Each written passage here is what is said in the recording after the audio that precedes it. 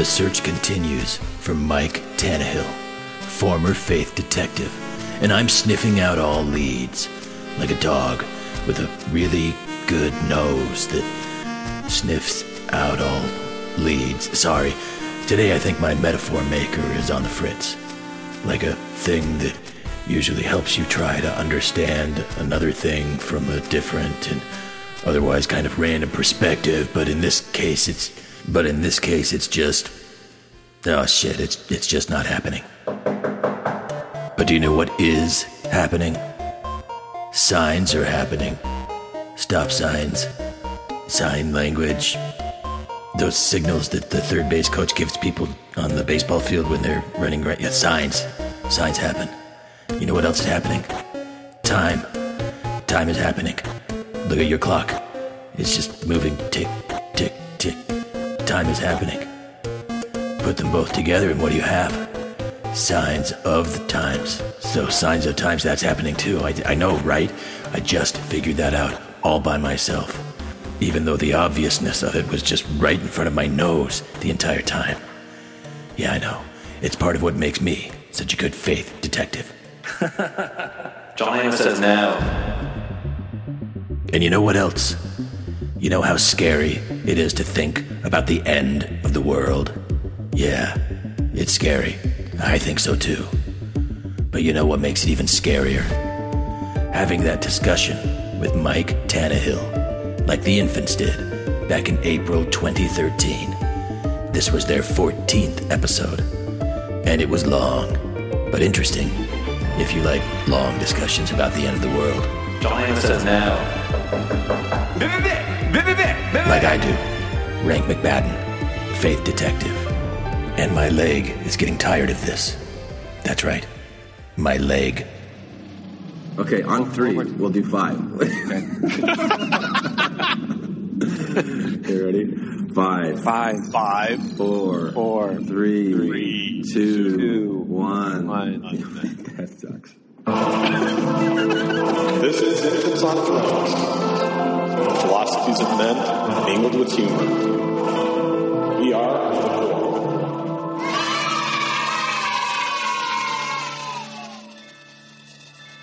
Welcome back to Infants on Thrones. I'm your host, Glenn Osland.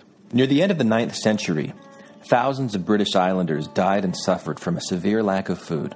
Now, there hadn't been a famine. Farmers had simply not planted their fall harvest, convinced that Jesus would return before it would be time to reap it. In 1993, a self-proclaimed prophet named David Koresh incited events that led to an incendiary siege near Waco, Texas, and it ended with the death of 86 people. In 1995, the Aum Shinrikyo doomsday cult unleashed a sarin gas attack on the Tokyo subway system, seriously injuring 54 people and affecting the lives of nearly 5,000 more. Now, these groups may be separated by geography, culture, and time, but they all share at least one common element: an ideology that they were a special people living in the end times, and a firm conviction that their specialness was all about seeing those end times come to pass. This is what is known as millenarianism. And if you grew up in the Mormon Church, like I did, you may find this ideology uncomfortably familiar. The official name of the Mormon Church is the Church of Jesus Christ of Latter-day Saints. Now, we used Latter-day because of our millenarian belief that the church was restored specifically to pave the way for the second coming of Jesus Christ. Joseph Smith taught the early saints that they were literally building the kingdom where Jesus would return and reign. Early Mormons built cities out of wilderness, swampland, and deserts. They trekked hundreds of miles by foot. They valiantly put their shoulder to the wheel whenever possible, all motivated by a burning belief that the second coming would happen in their lifetimes, and a sincere desire to be prepared when it did. One way they kept themselves prepared was seeking out and locating themselves within these various signs of the times. Now, the signs of the times are various scriptural descriptions of what the world will be like immediately before the second coming of Christ. And there's no single authoritative list. There's no single Mormon timeline that details all of the many significant events that are to occur before the end of the world. But the list that I was most familiar with as a kid was Bruce R. McConkie's list that you can find in his book, Mormon Doctrine. McConkie methodically details 51 signs of the times, many of which had already happened, and several that were evidenced by the very existence of Mormonism itself. Now, I won't go into all their details here, but I did sit down recently with my 3 kids, my fiancée, and her 2 daughters to count down these 51 signs of the times for you. So here they are. Okay, so these are the signs of the times for the second coming. Have you heard about these, Emma? The signs of the times? No. Do you know what they are? Something about church. Yeah, right. Okay, so what I'm going to do is, this is a list of all of the things that are supposed to happen before Jesus comes back. I'm tired. Okay. All right. So I am going to ask you guys to read this because I want to hear this in your voices. So Emma, read this one. Many false churches. Apostate darkness covers earth. Spirit to be poured out on all flesh. Discovery and use of printing. Protestant Reformation and Age of Renaissance. Discovery and colonization of America. Establishment of the American nation. Translation and printing of the Bible. Establishment of the U.S. Constitution. Say Latter Day. Latter Day. Revelation. No, say Revelation. Operation Wisconsin. Wisconsin. Nice. Coming forth of the Book of Mormon. Opposition to the Book of Mormon. Musical. Restoration of keys and priesthood. It's good that I read that one anyway. Yeah. Restoration of the gospel. Messenger to precede second coming. Church and kingdom set up again. Say growth of the church. Growth of the church. Okay. And say gathering of Israel. Gathering of Israel. Times of Gentiles being fulfilled. Return of tribe of Judah to Jerusalem. Jews begin to believe in Christ. Building of Latter-day temples. Lord to come suddenly to temple. Spirit of Elijah and genealogical research. Persecution of the saints. Persecution of the Jews. Peace taken from earth. Refusal of men to believe signs of times.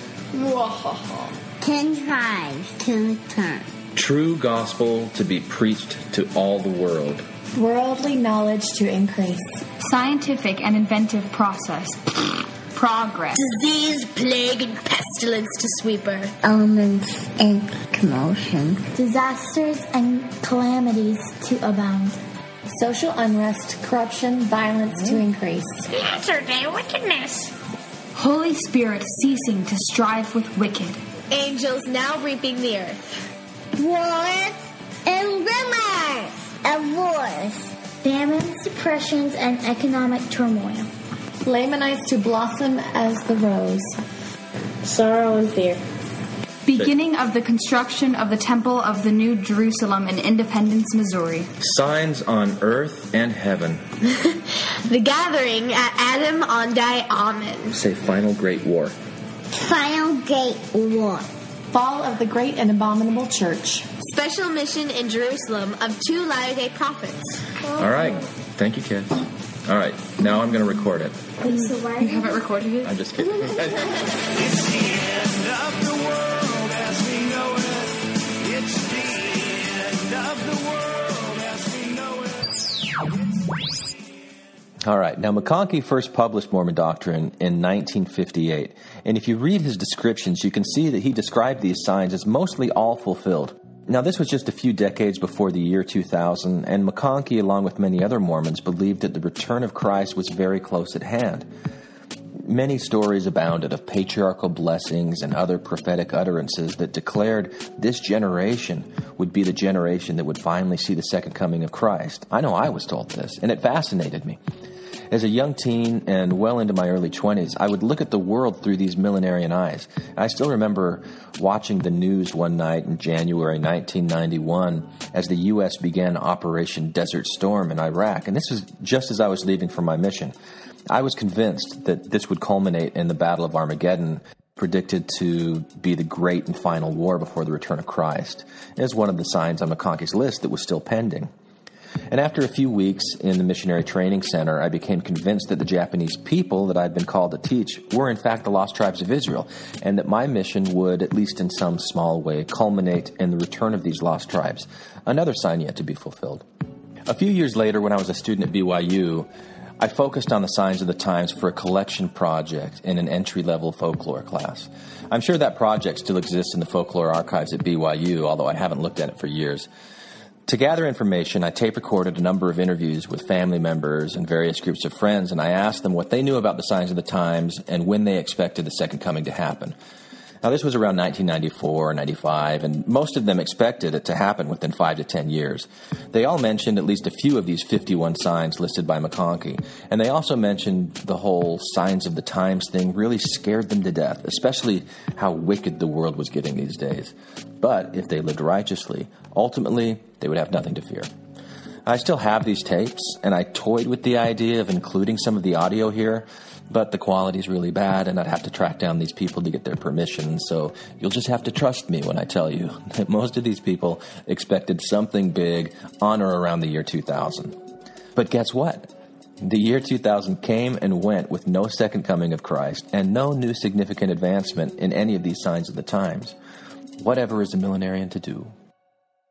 Well, there was a fascinating study conducted in the 1950s by social psychologist Leon Festinger. This is all published in the classic book When Prophecy Fails, a social and psychological study of a modern group that predicts the destruction of the world.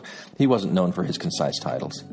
Essentially, Festinger was able to infiltrate a small UFO cult led by a woman who claimed that she was channeling messages from an extraterrestrial on the planet Clarion. The world was predicted to end in a great flood before dawn on December 21st, 1954. They sold their possessions, they alienated non-believing family members, and they gathered together for the appointed time, but nothing actually happened. So when this prophecy failed, rather than altering their beliefs and returning to their previous lives, the members of this cult reinterpreted their signs. They set a new future date, and they began an active campaign of proselytization. Because, hey, if you can convince other people to accept your beliefs, then your beliefs must be pretty worthy of acceptance, right? The more believers, the easier it is to maintain the belief, and the easier it is to deal with the dissonance of continually failing expectations. So given Festinger's findings, it's not surprising to see the institutional emphasis in missionary work within the LDS Church that started from our earliest days when Mormons would build their New Jerusalem, only to see it fail time and time again. And after the year 2000, when our most recent generation of believers saw these expectations come and go, it's not surprising to see that there's distance now being placed between the signs of the times and the coming of Christ, the second coming of Christ. In 2004, another book was written on the signs of the times by a guy named Dwayne S. Crowthers. It's a great departure from McConkie, where McConkie placed us near the end of the signs of the times. Crowthers places us near the beginning of it, where there's possibly hundreds of years between now and when the second coming will happen.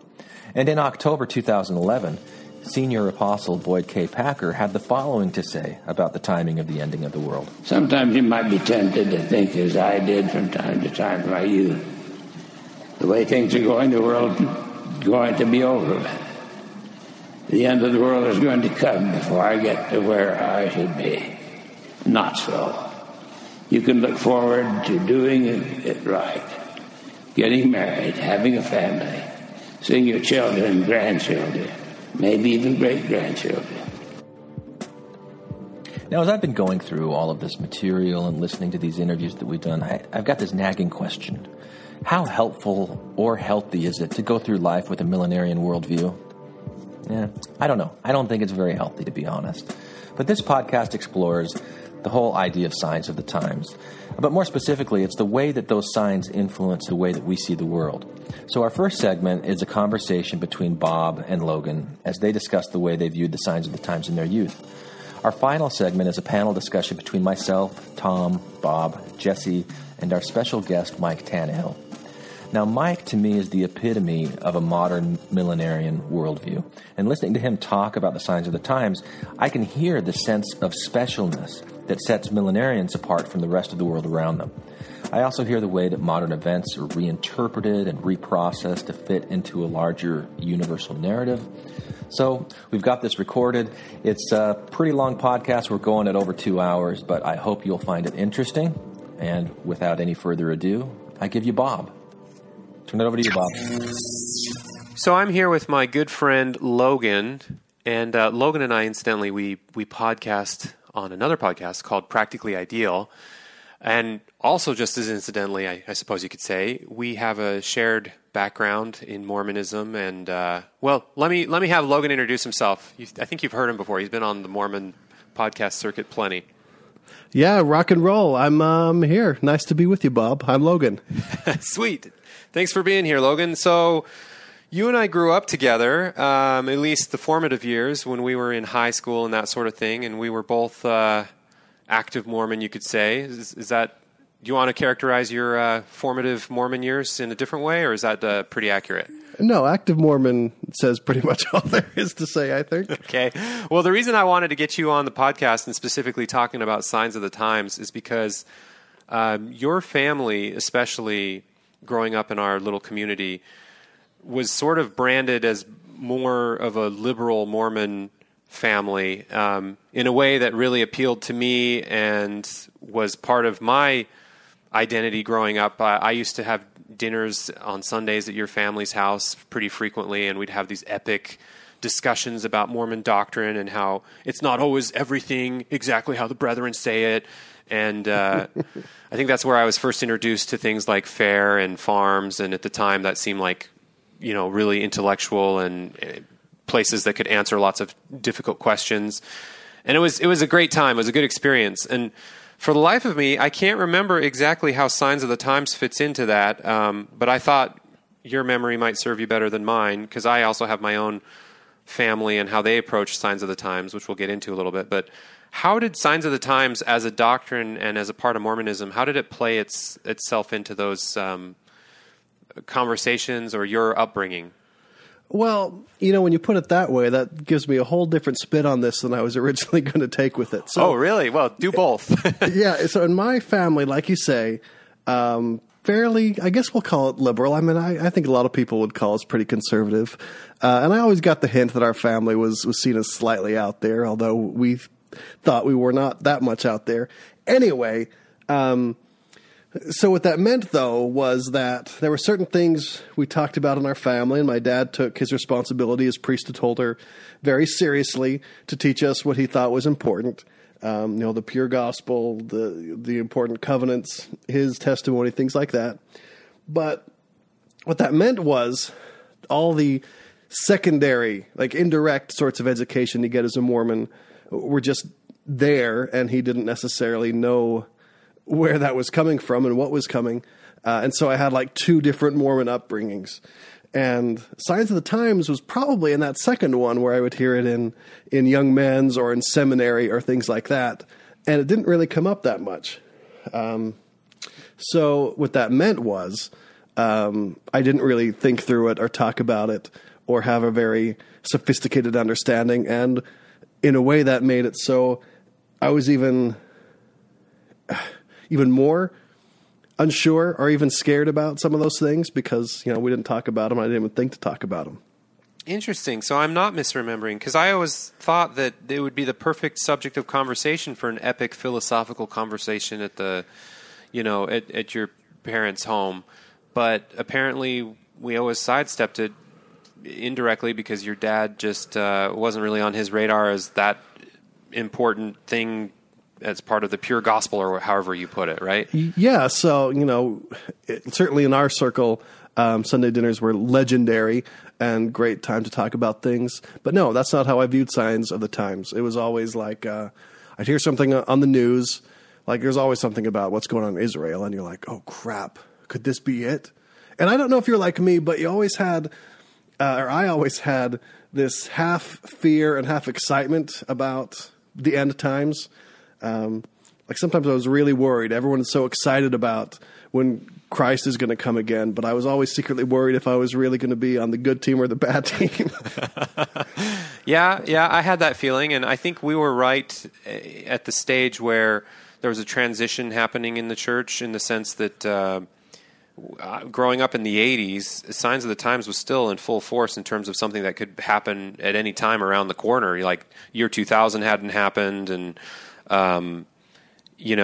even if the calendar's a little off, it's still the end of the dispensation or whatever. So my family always taught it like, well, if it's not, soon after the year 2000, it's probably within 50 years. No, I'm glad you bring that up because, like, it's been years since I've thought much about this stuff. But, I mean, I was a missionary over the year 2000. And to be quite honest, I think half of us sort of expected that something big would happen. Right. It would be more meaningful than just another New Year. Like, in some ways, I still remember where I was for, like, the year 2000 New Year party, even though it was on a mission, than, like, the one in 1998 or 2001, Yeah, absolutely. And I remember things like my grandma saying, the second coming will happen in your lifetime. I think you'll be about, I don't know, maybe 50 years old. Oh, whoa, 50. She's just like spitballing, but it seemed like doctrine. So she's like, no, I'm sure I'll be dead, but I'm sure you'll be alive. Oh, yeah. Wow. So there's that aspect of it, but I'm also wondering, like, did you ever think it was kooky or crazy, or were you ever dismissive of it, or did you just avoid it because you didn't want to be dismissive of it? Because I remember with my family, my mom was really big into, like, the Lost 10 Tribes coming out of the polar ice caps, and part of me would laugh it off, but then part of me would be secretly like, wait, where's she getting that from, and why is that even remotely close to being a doctrine? And so I'm wondering how you dealt with those kind of slightly kookier aspects. Well, here's how I think I dealt with them.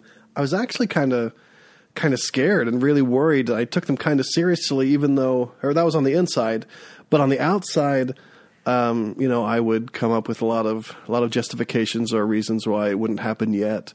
I mean, like on the mission, it was like, well, the millennium isn't really until 2001, so it may not happen, but probably next year, things like that. And I would put on a brave exterior, but I don't know. I think I was secretly kind of worried growing up. Did you ever see any signs of the times yourself and think like, oh, this is the first war? Like the Gulf War was a big thing in the early 90s, and I remember hearing that being signs of the times related, or some natural disaster happens and it's like, you see, there are lots of these, and it's just taken out of context, and I don't know. Yeah, I think both of those. Also, one of the things that really early on really got me, but then sort of before, I became disaffected from the church. I think you and I both were transitioning out of this, but I remember things like the world is getting more and more evil. Yes. Oh gosh, I'm so glad you brought that up. And so things like, it's hard to know. I think on the one hand we were just young and living in Utah, so we didn't hear much about like homosexuals, gays, things like that. On the other hand, the whole country was at the exact same time becoming more comfortable with those. So we had the double whammy there. Right. But it sounded like, uh-oh, signs of the times, the world is getting more evil. I can't imagine more evil than this, so it's got to happen soon. Right, like gay marriage is the equivalent of cannibalism or something, which was always my token thing to reference as like, well, life has improved over time if you think about it, And I remember having some cognitive dissonance with that because on the one hand, I really didn't think it was the most evil time to be living, and I was pretty grateful and pretty self-aware of technology, modern industrialization, all the modern medicine benefits, all this stuff. And I'm like, hey, it's not that bad living in this day and age. But at the same time, there's the other side of me that's like... Nintendo. Yeah, Nintendo. Then the other side of me was like, but the signs of the times, people are so wicked because of things like gays? I guess that's wicked. And I was having a hard time coming up with like really wicked stuff. But it was always out there as like, I don't know, things that have to do with nudity and don't forget alcohol or yes, yeah, smoking, that vile crime. All these things must be increasing in intensity, right? Because the world's getting more wicked. You know, not realizing that for one, half of these things, you know, it's arguable whether or not they're quote unquote wicked. Well, did it make a difference for you that you had lived like outside of Utah when you were very young? I mean, because I never had, but by the time you got to Utah, you were still, you know, relatively young, but you'd probably known a lot more people who weren't living the gospel than I had. Yeah, it didn't make as much of a difference as you think. I mean, I was 10 or 11, I think, by the time I got to Utah, and the church is pretty good at having a way to insulate or my family was pretty close, and most of our friends were ward members, although I did have some cousins and neighbors that were not Mormon, and I remember just behavioral differences that were like, oh, that's like the wickedness, and they don't even know it, you know? Right. This is a slight tangent, but it kind of goes hand in hand with the world getting more wicked. I remember a good friend of mine when we were like 6, maybe. In fact, you know him, Adam, who was my friend back then. Yeah. We had this third friend who was not a Mormon, and and we thought, we got to do something, otherwise this guy's going to grow up to drink beer. That's like your goal in life is to prevent that one aspect of a bad life from happening. So we cornered him one time, like, hey, man, we're really worried about you. You need to read the Book of Mormon. Like, why? My grandma has that book. It's boring. Well, listen, if you don't read it, we're afraid you're going to go up to drink beer. We just blurted out. Like, so what? My dad drinks beer. And we're like, oh, no, it's worse than I thought. It's too late. The world is getting more wicked. Pray with us. So, yeah, I mean, that's sort of what it was, what it was like for us. I mean, we were young at that time, especially, but yeah, I didn't know too many people who weren't Mormon. And so, you know, seeing other people, it was easy to, non-Mormons not living the gospel. It was easy to say, oh, more and more of these people are coming. The world's totally getting more wicked. I'm so glad I live here in Utah where I don't see as much wickedness, but it's coming. Right. So, last question for you. How did this play into your disaffection with the church, if at all? I'm just curious if Signs of the Times was a token like, and another thing, this is all bullshit, or if it was like, that's neither here nor there, it's kooky, and now I can say it is. When you put it and another thing, I don't think it was very central to my disaffection. It wasn't, as lawyers say, the proximate cause or anything. But it is in that category of things that where once you switch and have a different mindset, it's just like, oh, yeah, this is just one more thing that was complete bullshit. I can't believe I ever bought into this at all. So it would sneak in there even when I was on the fence. I'd like harass elders, quorum presidents, and things like that, and lessons like that. And might put a little extra charge into it because it was something that you could maybe sort of have a difference of opinion on, even though I was really having a difference of opinion on the whole church. This was just symbolic of that. Right, yeah.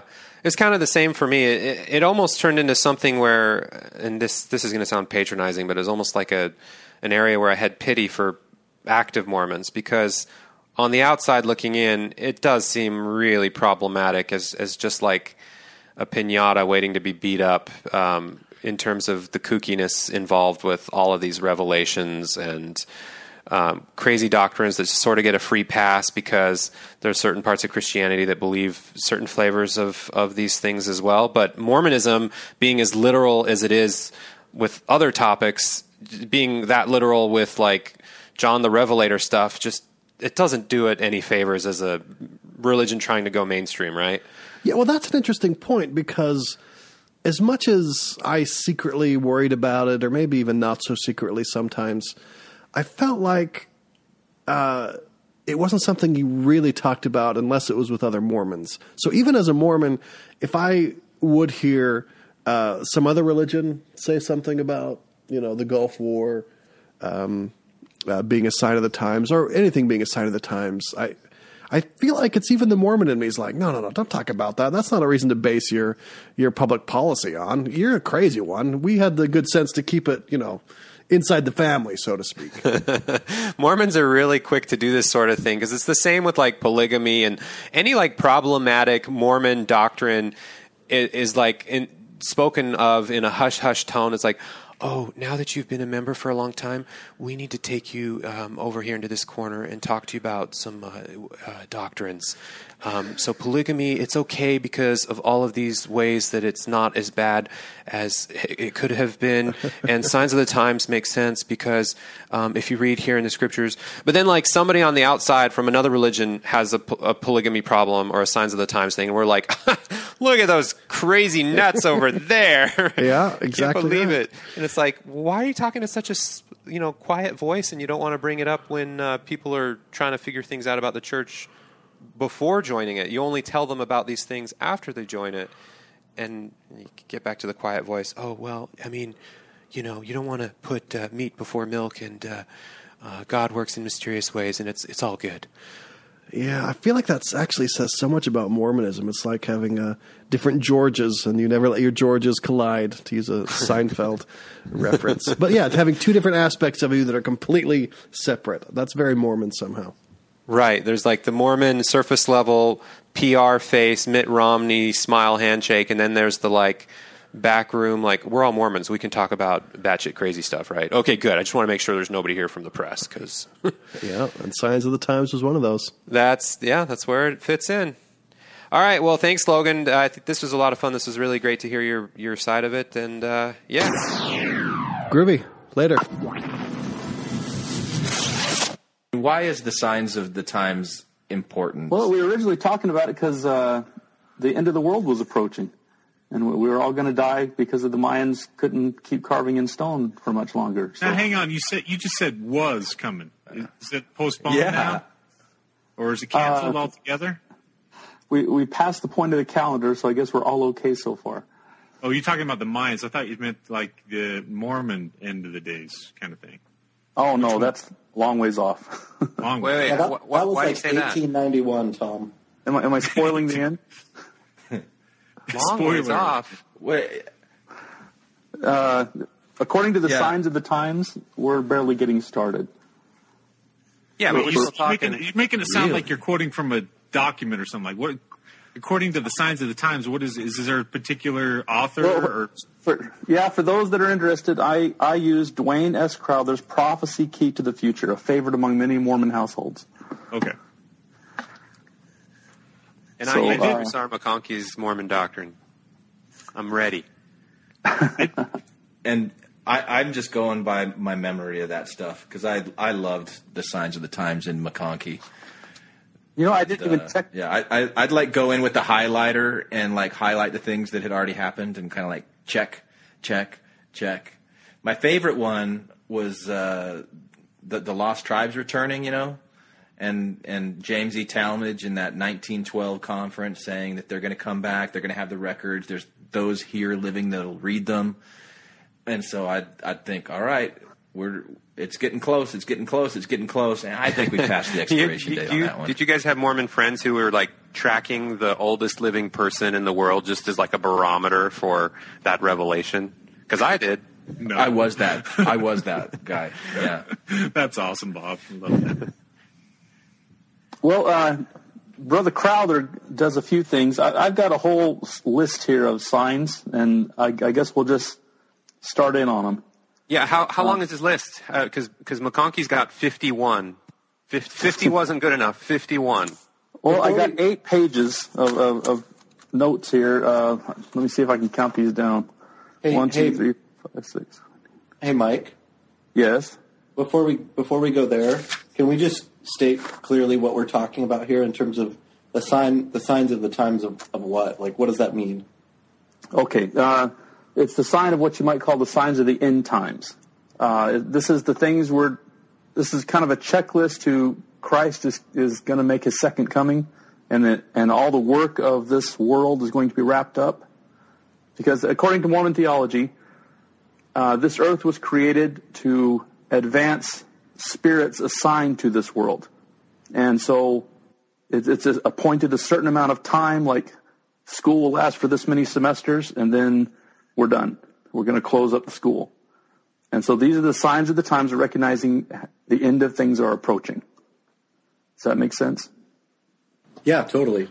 I just wanted to clarify that. Can I quote some McConkie? This won't take too long. But, go ahead.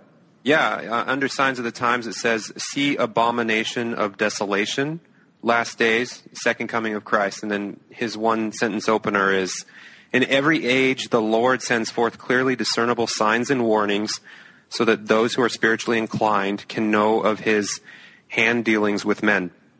And I really liked what he said under abomination of desolation, because he talks about how Daniel spoke prophetically of a day when there would be the abomination that maketh desolate. Aside from the prophetic setting and relying solely on the plain meaning of the words, we would conclude that this phrase, abomination of desolation, would have reference to some great act or status of corruption and befoulment of filthiness, which would bring to pass destruction, ruination, devastation, desolation. Such is the case, period. I just loved, the 27 adjectives of destruction and horrible things. Yeah, I always took that to mean that the Holy of Holies was desecrated, as I understand it to mean. What's the Holy of Holies? That's where the prophet goes to speak with the Lord to run the church. So that means the temple will be desecrated. How? Lots of nasty things are going to happen. I guess. But how? I mean, is that like the church itself goes into apostasy kind of thing? Desecrate? Is that what you're thinking? I would think that in the coming wars and the time Satan's going to reign for a period of time, that at some point they get in the temple and desecrate the Holy of Holies. I'd say that of these 51 signs of the times that Bruce R. McConkie outlines, probably more than 2/3 are really, God loves us in a very cruel, sort of sick and twisted way, if this is his way of showing it, by how he's going to end the world. But such is the case, That's just the way things work, right? Because there's a lot of wickedness. God needs to teach us a lesson by destroying us in like 50 different ways.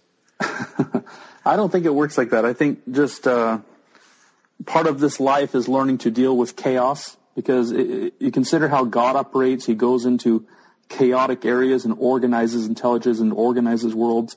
So he's teaching us to deal with really nasty things that he has to deal with all the time. So if we're going to learn to be like the Lord, we need to learn to stand on our own in the face of chaos and horrible things. But remember that it says in this opening paragraph that all can know of his hand dealings with men. So I'm emphasizing hand dealings. So this implies that the signs of the times are things where God reaches in and mixes up the elements to show us that something is happening that's in his control. And if 2/3 of these are like nasty ways for people to die, I'm just pointing out the obvious, that God, hence, is directly involved with famine, starvation, natural disasters, all sorts of crazy stuff that, in the non-religious world would make God not seem like our friend.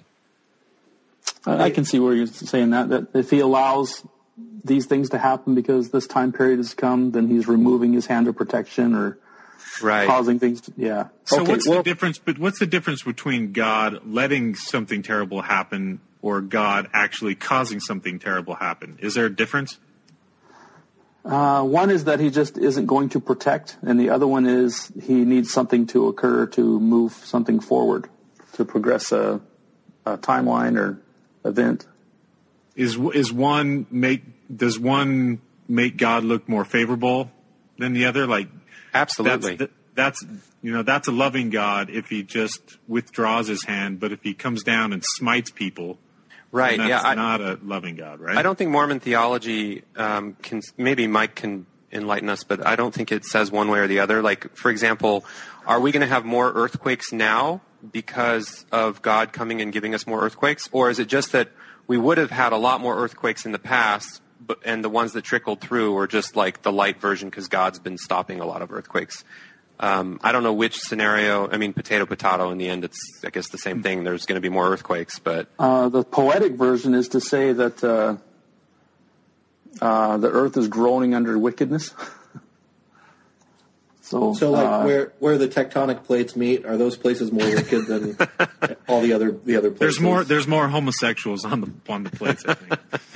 Well, it is usually on the coastline, so that's kind of a San Francisco. Watch out! Yep, New York. Here we come. The San Andreas, and no Superman to save it. So we're making jokes about this, Mike, but like when you're talking about this kind of wickedness and abomination in the earth as a sign of the time, that itself is a sign of the time, right? Are you seeing that around us? And like what are the things that you're seeing? I would say when the last virtue that anyone's willing to defend is tolerance, that's a good sign that things are pretty bad. When the only thing anybody's willing to defend is please put up with other people's garbage, that's a bad situation. Is that how it is now? So we're really close then. Let's go through the list and we'll see how far we are. Sounds good. I have about 21, roughly. The first of these is that war is going to be poured out upon all the nations. The scripture reference is D&C 87, and that's just Joseph announcing that. Can we make an agreement just right at the start of this that if it's on your list, it's in the scriptures somewhere? Because I really don't want to be. I'm not going to read it. I was just going to reference that if you want to read it, it's there. Yeah. How about if you guys are? How about any listener who really wants to know? We'll make your email there. Or they can contact you and get all the references. Well, I just don't want to be bogged down with a bunch of references. Are the majority of these points come from this Crowler's book or whatever, Dwayne's book? Is that yeah, that's what I used, and he kind of goes through and runs through all these. So there's a lot of quotes from the early brethren. All right, let's hit us up before Glenn falls asleep. Go. Okay. Really, the point is that war is made to soften regions so that people can receive the gospel in these places. Initially, you're going to see a lot of let's see. Orson. That's so stupid. These are called, there's two types of wars that are going to be happening. There's the preparatory wars, which you've already seen a lot of them. And this is to speed up the spread of the gospel. Can you give me an example where that's happened? Well, it's like in Vietnam, how they're all totally Mormon now? Or Iraq? Well, is that what's going on here? Or Korea? Well, you take a look at something like World War II, where Americans got used to seeing the whole world and traveling around, and a lot of places were opened up where people hadn't really been before as far as the spread of Christianity. They leave scriptures here and there, talk to people. But wasn't it the fall of the Berlin Wall that started the most expansion of the church missionary program into new areas that was kind of independent of a war happening? Well, you could say that was the end of the World War II, really. 1989? Well, when finally Russia gets out of Germany and they're able to solidify their country and open up to, you get things like communism being torn down in the Cold War. All these places open up where the missionaries can get in and teach. So would you consider the Cold War kind of under the category of a preparatory war?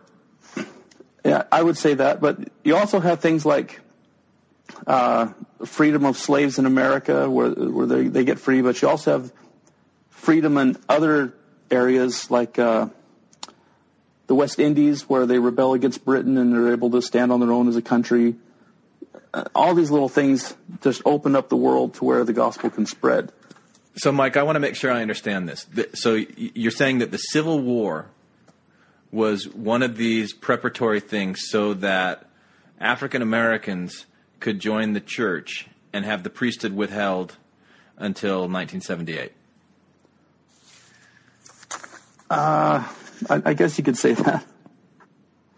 But after all these preparatory wars where the gospel is able to spread around the world, then you get into what's called the wars of complete destructions. And one of the signs spoken of Orson Pratt was this coming is that the saints would begin to serve missions among their own people instead of traveling so much. once the gospel spread, you get British missionaries that stay in Britain to serve missions there, American missionaries staying in America. And they instead of being sent to gather around the world, they're sent among their own people. And after this period of time comes the end of what's known as the time of the Gentiles. And the world will become unreceptive to the message of Christ.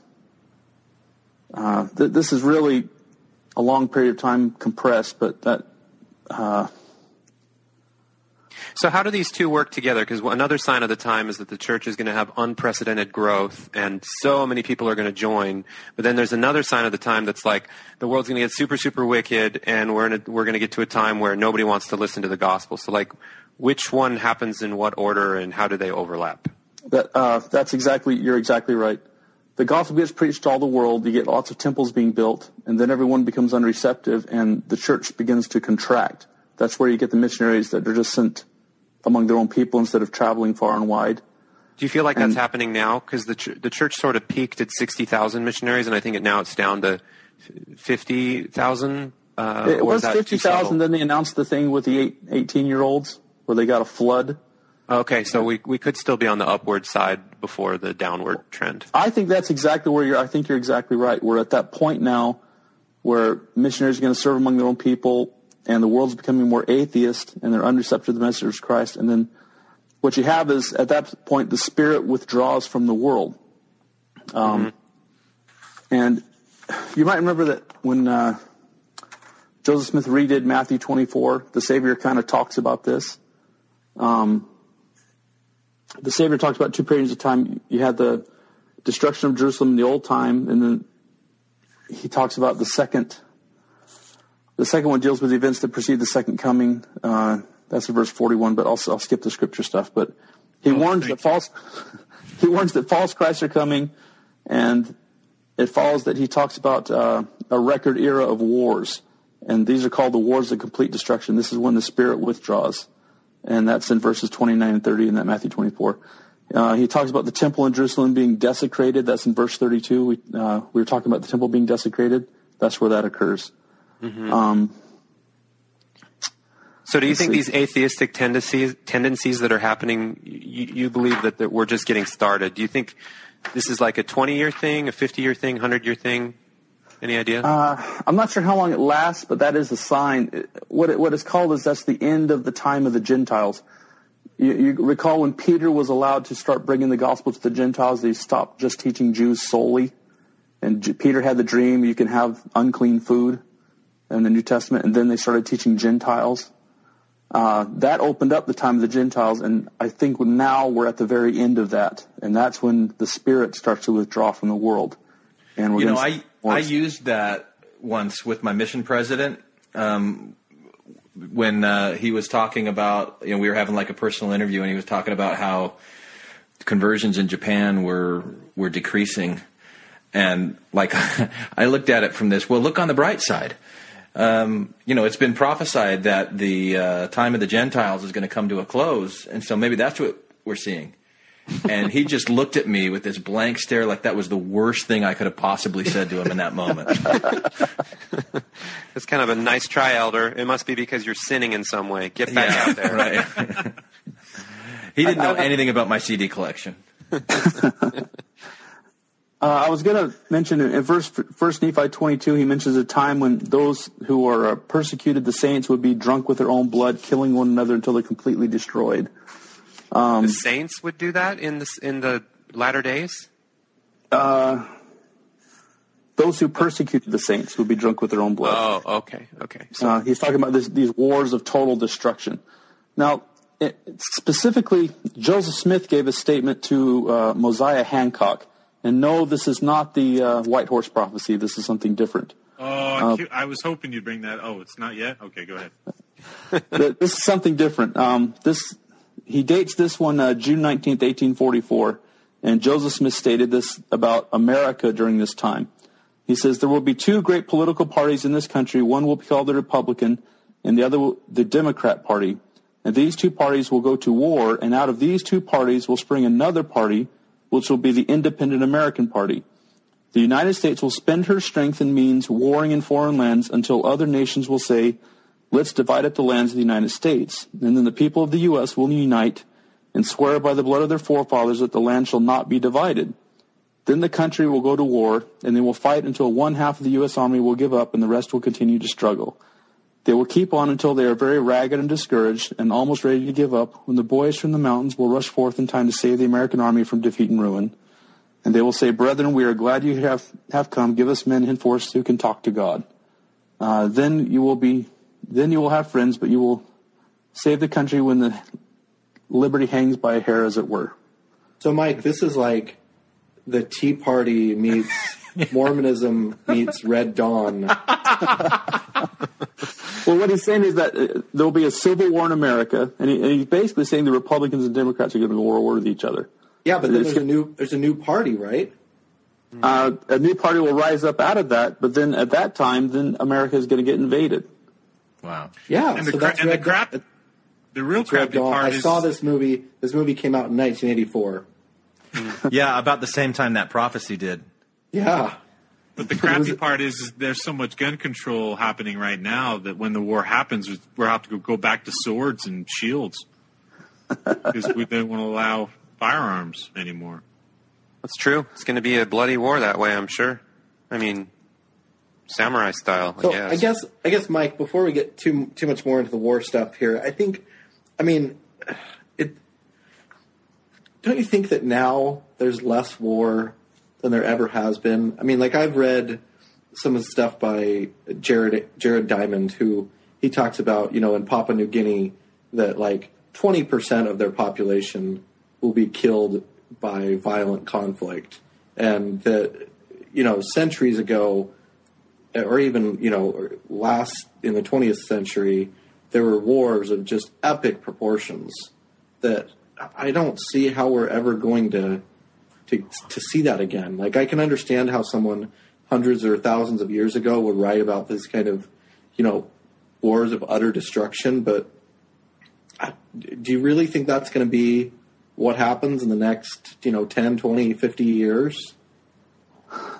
Yeah, all the stuff that it talks about is we're going to be almost at a perpetual war from that point forward. America will have a civil war, then it gets invaded.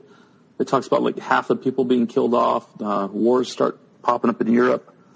It talks about it like, I don't know if the term total destruction really describes it.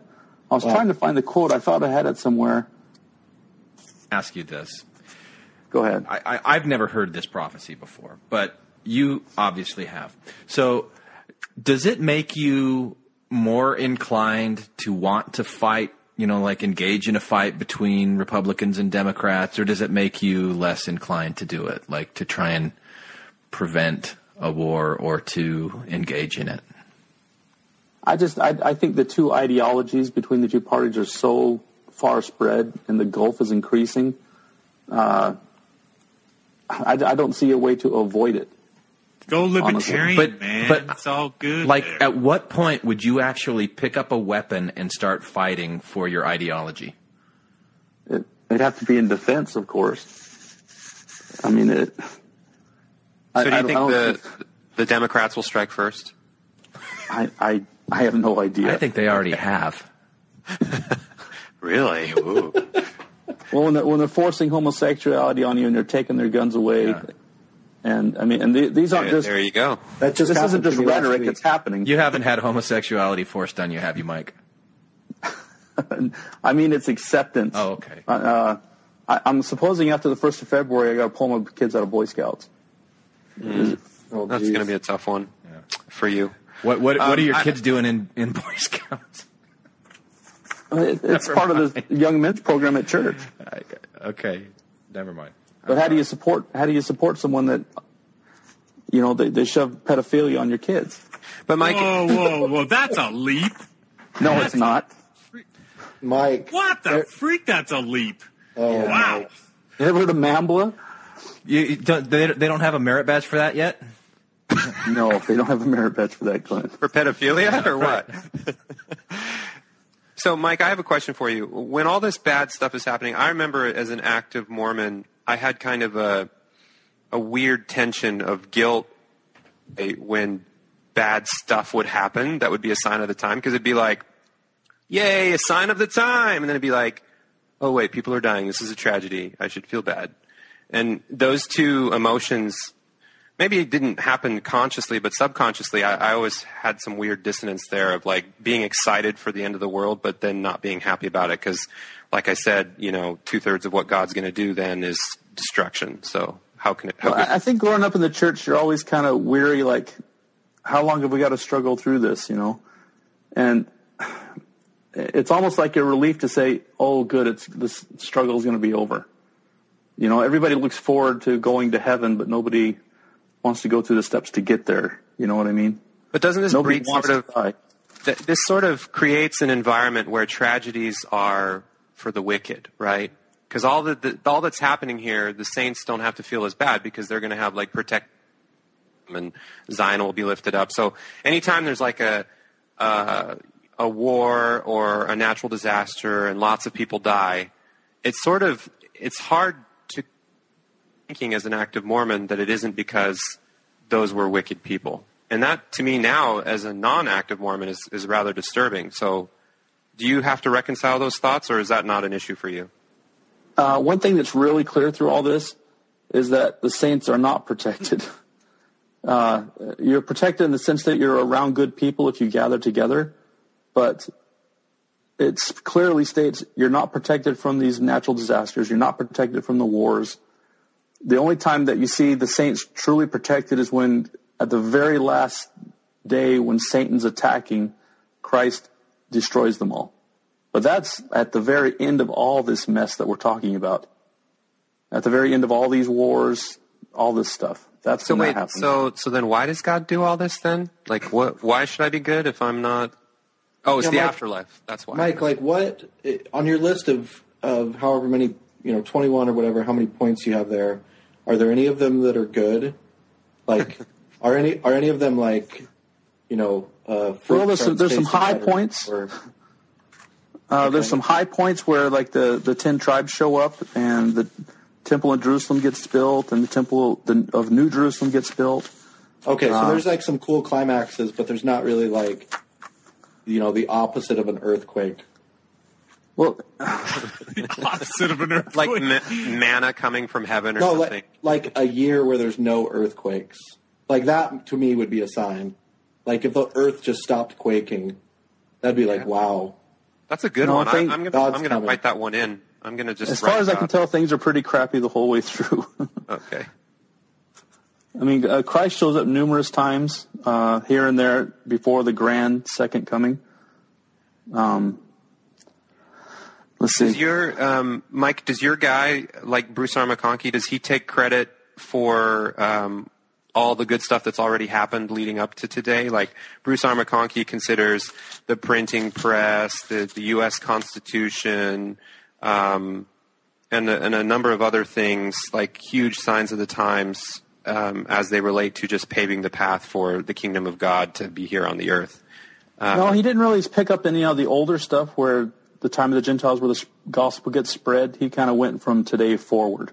Okay, gotcha. But you're mentioning things that have happened before during that time of the Gentiles where the Bible gets spread all over the earth. And, those are good things where the name of Christ gets out. But what's the difference between a sign of the time and just like something happened in history? Like why are these for the sole purpose of being a sign for, like, I guess in my list of 51, there's so many of these that are just like, oh yeah, that did happen, but wait, why is it like proof of something? Why is it attributed? Well, this is one we can clearly look to, is that the time of the gospel being in charge by the Gentiles ends. The world goes atheist and then the wars start. So that's one you can say, okay, I see that happening. When you start seeing missionaries being called to serve among their own people and not going to gather scattered Israel in, that's a sign. He mentions that we're on 4 periods of missionary work. What's that? we're on what, step 3 or sign 3? Because I guess we should have given a disclaimer that if anybody has any tendencies for depression that's a believer, shouldn't really study the signs of the times, because I'm already getting a little depressed. All right, so where are we at? Okay, the missionary work in the end times for signs of the times are divided up into 4 different periods. There's the mission to the Gentiles that we've been talking about, where there's lots of preparatory wars, where the world gets opened up for the gospel to be preached. Then there's the mission to the house of Israel, where they're specifically going to the Jews. And that's tied into the area of complete destruction, where there's really nasty wars. That's when the gospel goes back to the Jews. After Armageddon, there'll be a time called mission to the heathen nations, where the Jews will reach out and try to bring people into the covenant. And then the final mission would be during the millennium. But that, right now we're at the time of the Gentiles, where the gospel is to be preached to every nation, kindred, tongue, and people, as the church is always stating. And when this is done, the house of Israel will be prepared for its reception of Christ, because they're going to hear, even the Jews, you can't watch television while hearing about Christ being preached. So they're kind of being prepared that Jesus is the Christ. And Paul spoke about this time period in Romans, but I'll skip the scripture. Does yours, do you also have persecution of the Jews? So McConkie has that Jews will start to begin to believe as one of his, but then he has another one that's highly offensive, but it's in here, which is just basically that because the Jews rejected the truth, that's why the Holocaust happened, and if they would have only kept the commandments of the Lord, then all this bad stuff. It was a sign of the time that they were going to reject the truth and be punished for it. Before that goes into that statement when Christ was brought before Pilate, where they said, "If he's innocent, let the blood be on us and our children." That's where he's tying that into. That's when Christ was brought before Pilate, and they kind of said, "It'll be on us if he's innocent." I think that's what McConkie was referring to. Okay. But after this time period, let's see. Doctrine and Covenants 45 states that most of the Gentiles are going to reject the gospel. When it becomes impossible to preach to the Gentiles, the church will stop sending out the missionaries. They'll all be called home. And it's then that they'll be sent to Israel. And here I had an Orson Pratt quote. Hopefully it's a short one, because we're barely getting started. Brother. Orson Pratt, that's a risky one there. Could be long. Okay, then when the Gentile nations shall reject the gospel and count themselves unworthy of eternal life, as the Jews did before them, the Lord will say, "It is enough. Come away from them, my servants. I will give you a new commission. You shall go to the scattered remnants of the house of Israel." That one where it says, "As the Jews did before." I mean, really? Oh, this is hard to hear.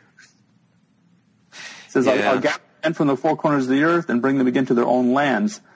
They shall build Jerusalem on its own heap. They shall rear a temple on the appointed place in Palestine, and they shall be grafted in again to the covenant. Now that, in short, is the nature of this great latter-day preparatory work for the coming of the Son of Man."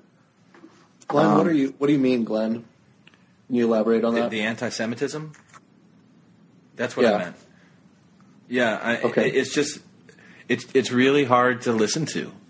It's so blatant. And, this is the kind of stuff the Crusades were fought for. We're going to build Christ's kingdom on the ashes of those who killed him. I mean, it's just, anyway. Have a hard time with that one? It's just this barbaric tradition that we have continued. But you're okay with the homosexual and pedophilia leap there, Glenn? That's the one that still got me reeling a little bit. Which one? The Boy Scout stuff that Mike was talking about? Well, yeah. Mike's boys are only going to be tenderfoots because there might be some Boy Scout unit on the other side of the country that might allow a gay person. But I mean, I make a distinction between Mike's interpretation of things and the historical doctrine and direction that the church took and the foundation that it's built on. I mean, sure, there's going to be similarities between the two, but that's kind of what I was talking to. Listen to the Orson Pratt stuff, and it's just so blatantly archaic. Yeah, I mean, it's just... Well, the point of the whole gospel in the Book of Mormon is to bring people into the covenant of Christ. If you have an entire group of people that denies Christ, but are supposed to be in the covenant by blood. But Christ, Christ is the source of all good, it's a friction right? point. You know, so if people are doing good, they're not really denying Christ, even if they don't call it by that name. Christ is the source of good to the people that adhere to the covenant. If you're rejecting Christ and fighting against the covenant, well, then he's not such a good guy anymore. They're not fighting. But do you It also seems like this is like an excuse for genocide. Like, isn't there a chance that a group of people, even if in the aggregate a lot of them are, heaven forbid, not believing in something, and that's a reason to exterminate them? This is, very hypothetical. I do not believe that at all. But let's say that's the possibility. Don't you think there's a few of them in there that maybe don't need to be exterminated under the pretense of being a particular member of a group? Like, maybe that's the wrong way to go about exterminating people. Brigham Young taught this. This was part of the blood atonement teaching, and it's in Journal of Discourses. Okay, let me just interject here. Blood atonement was a teaching from Brigham Young, which he attributed to Joseph Smith, and it said that Jesus' atonement will redeem mankind from almost all sins. But there's some sins so vile and heinous that only the sinner's own blood could atone for it. And one of those sins was the denial of the Holy Ghost, or in other words, a rejection of the truth, a rejection of Mormonism. This assumes that the Holy Ghost has confirmed the truth to the heart of the unbeliever, and then the unbeliever has simply exercised his agency to reject that sacred confirmation. So this is something that comes from the Journal of Discourses, which is a record of lectures that Brigham Young gave. This particular lecture was given February 8th, 1857. You can find it in Volume 4, pages 215 to 221 of the Volume of Discourses. I'm just going to read two paragraphs here. One says, "Will you love your brothers and sisters likewise? When they have committed a sin that cannot be atoned for without the shedding of their blood, will you love that man or woman well enough to shed their blood? That is what Jesus Christ meant. This is loving our neighbors as ourselves. If he needs help, help him. And if he wants salvation and it's necessary to spill his blood on the earth in order that he may be saved, spill it. If any of you understand the principles of eternity, if you've sinned a sin requiring the shedding of blood, except the sin be unto death." Anyway, I'm just going to end it at spill it. That is the way to love mankind. So, I went to Brigham Young University. I'm an alumni. I didn't know that. I didn't know all this stuff at the time. But, woohoo! Go Cougars. We're all on the subject of the end of the time of the Gentiles, where everyone starts rejecting Christ and atheism is on the rise. Everybody's heard about Salt Lake. If you're a Mormon, if you grew up in the church, you've heard about Salt Lake will be the wickedest place on earth. And this is a Heber C. Kimball quote. He says, "After a while, the Gentiles will gather to this place by the thousands, and Salt Lake will be classified among the wicked cities of the world. Now, here's a good one. This is anybody that's been watching all what's going on with the crash of the economy. A spirit of speculation and extravagance will take possession of the saints, and the result will be financial bondage.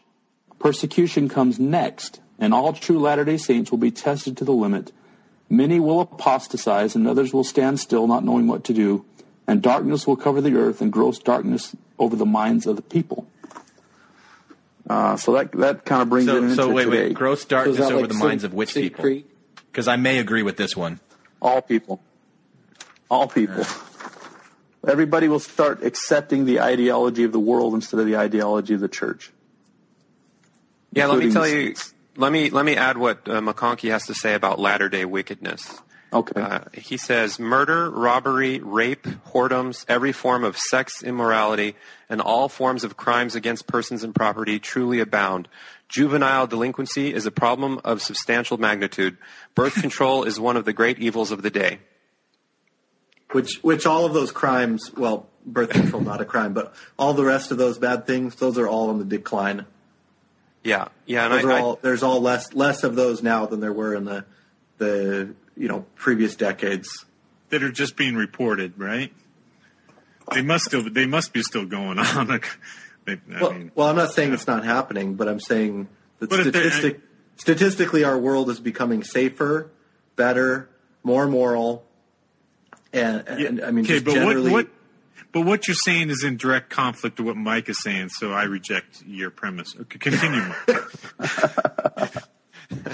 No, I'm agreeing with Mike because Mike started out by saying it's a long ways off. So if we're looking for things to be getting, really bad, again, apart from the birth control, apparently the church has flopped on that one. But if we're looking for things to get really bad, I mean, we must be just ages and ages away from it because, and this is the big question, and I have to give a hat tip to John Larson for this one, but the question for you, Mike, if you believe that the world is getting worse, I guess, or anyone, my question is, when would you rather live? Like, what period in time would you rather live in?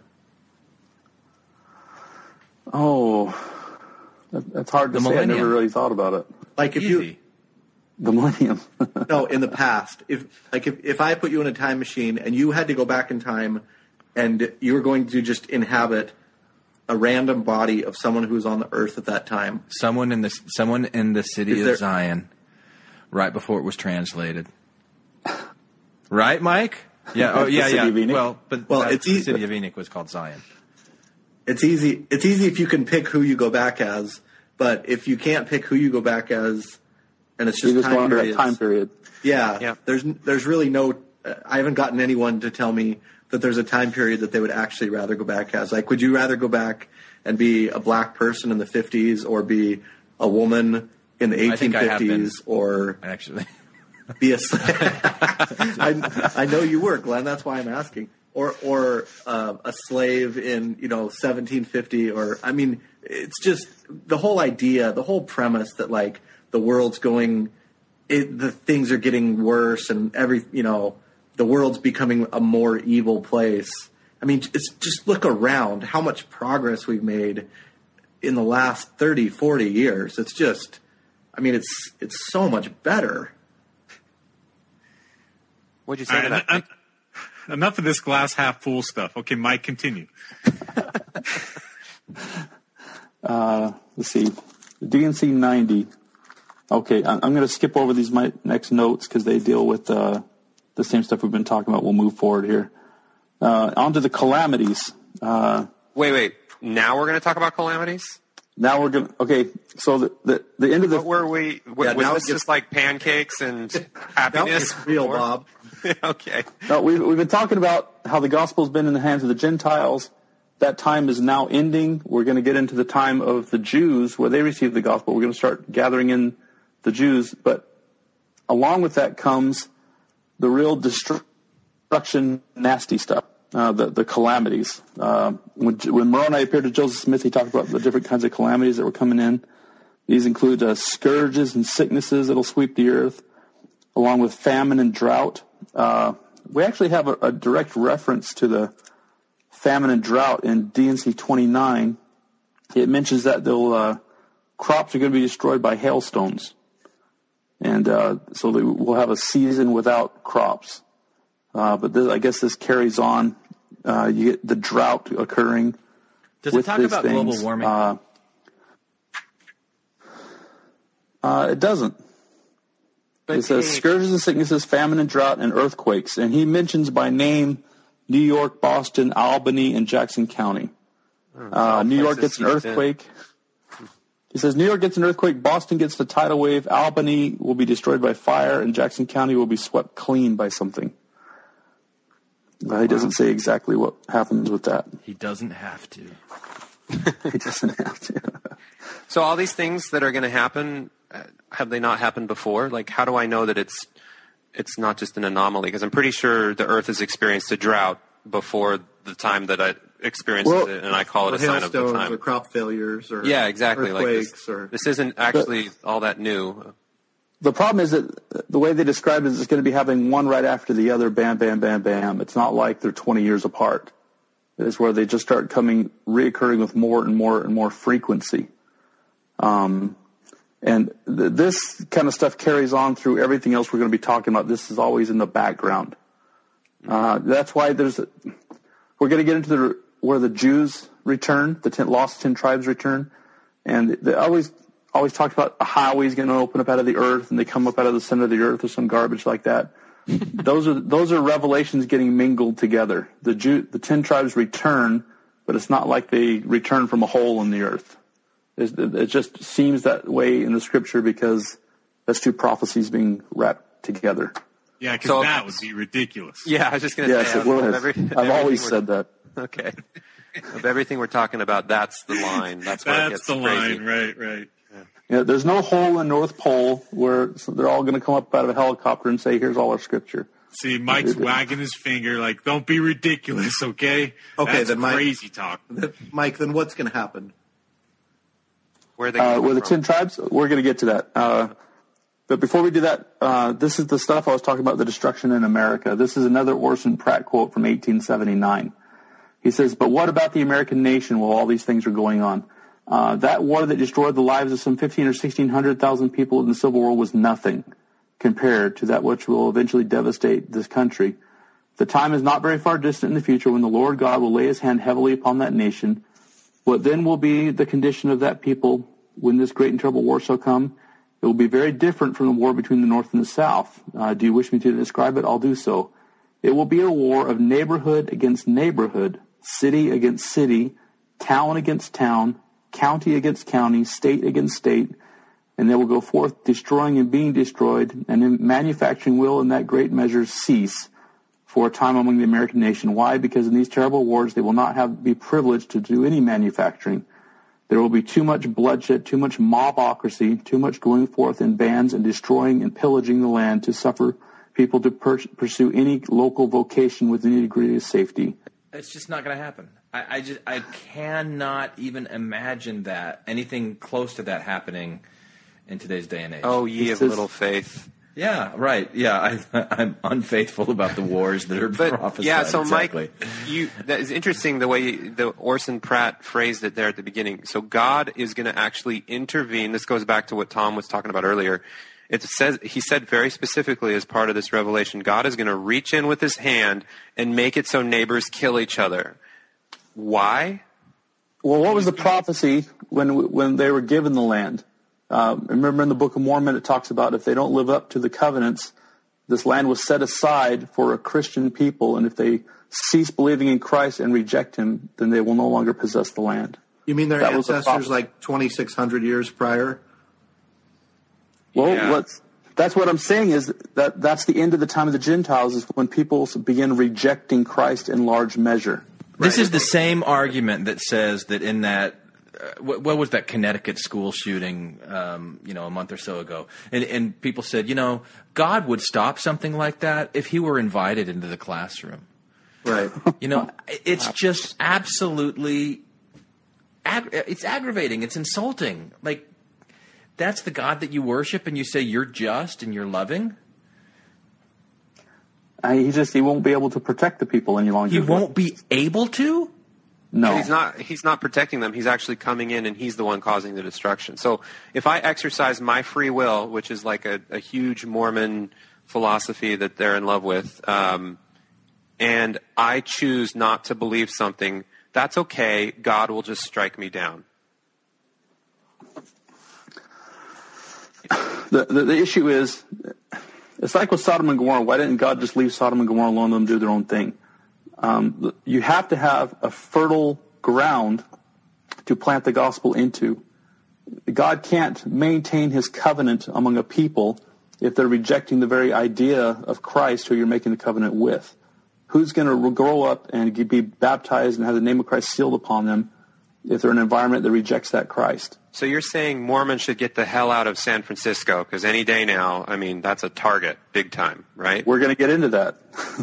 That's coming up. Now, let me finish the source. Wait. So if there is this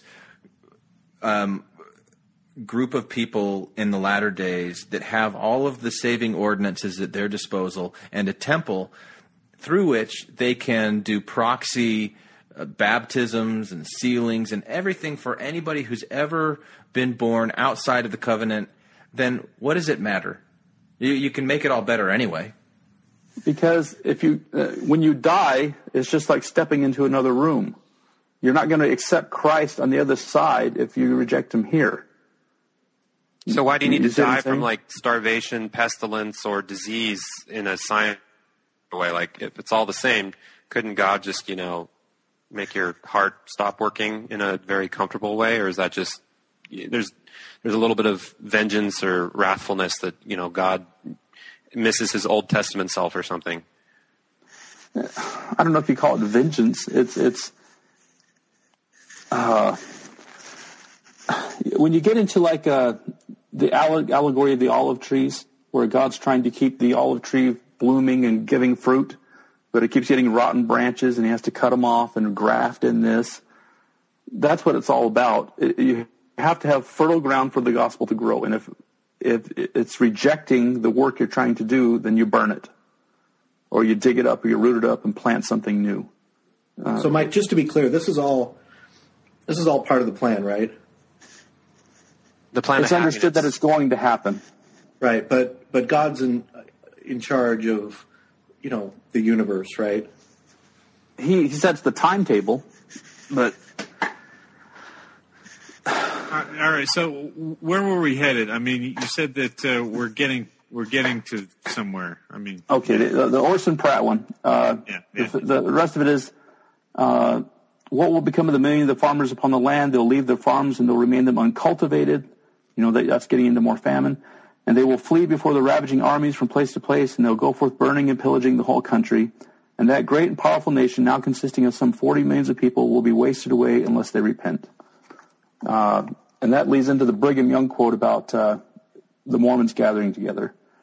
He says, it will be the same with other denominations of professing Christians, and it will be Christian against Christian and man against man. And those who will not take up the sword against their neighbors must flee to Zion. And this is him talking obviously to a Salt Lake congregation. We are blessed in these mountains. This is the best place on earth for the Latter-day Saints. Search for the history of all nations in every geographical position on the face of the earth, and you cannot find another situation so well adapted for the saints as are these mountains. Here is the place in which the Lord designed to hide his people. It has been designed for many generations to hide up the saints in the last days until the indignation of the Almighty be over. His wrath will be poured out upon the nations of the earth. So he's saying, can you not just hear the backslapping in that? I mean, I love Brigham Young. All it is, it's just grand. It's just like self-congratulatory, rah-rah. How can you? I think he's in a hot tub with a cigar as he's dictating this one. Boy. Now the prophecy, I won't get into. I'm trying to skip giving too many quotes and references, but they're saying that the Gentiles are going to flow to Salt Lake like a stream, or you can compare them to flocks of birds coming in. Is this before or after Salt Lake becomes the worst place in the whole wide world? It's the reason why it does. Oh, yeah, okay. Because of the influx of the Gentiles, which happened with the Olympics. So this one we can check off. Seriously, didn't you hear that with the Olympics? That it was prophesied that the Gentiles are going to flow in here. I mean, look at all the Gentiles all over the world coming in for the Olympics. All right, I was saying when all this is going on, this is after Salt Lake has been wicked. The wars come. If the Christians begin coming to Salt Lake, because it's a place of peace. It says Zion will be cut off and alone.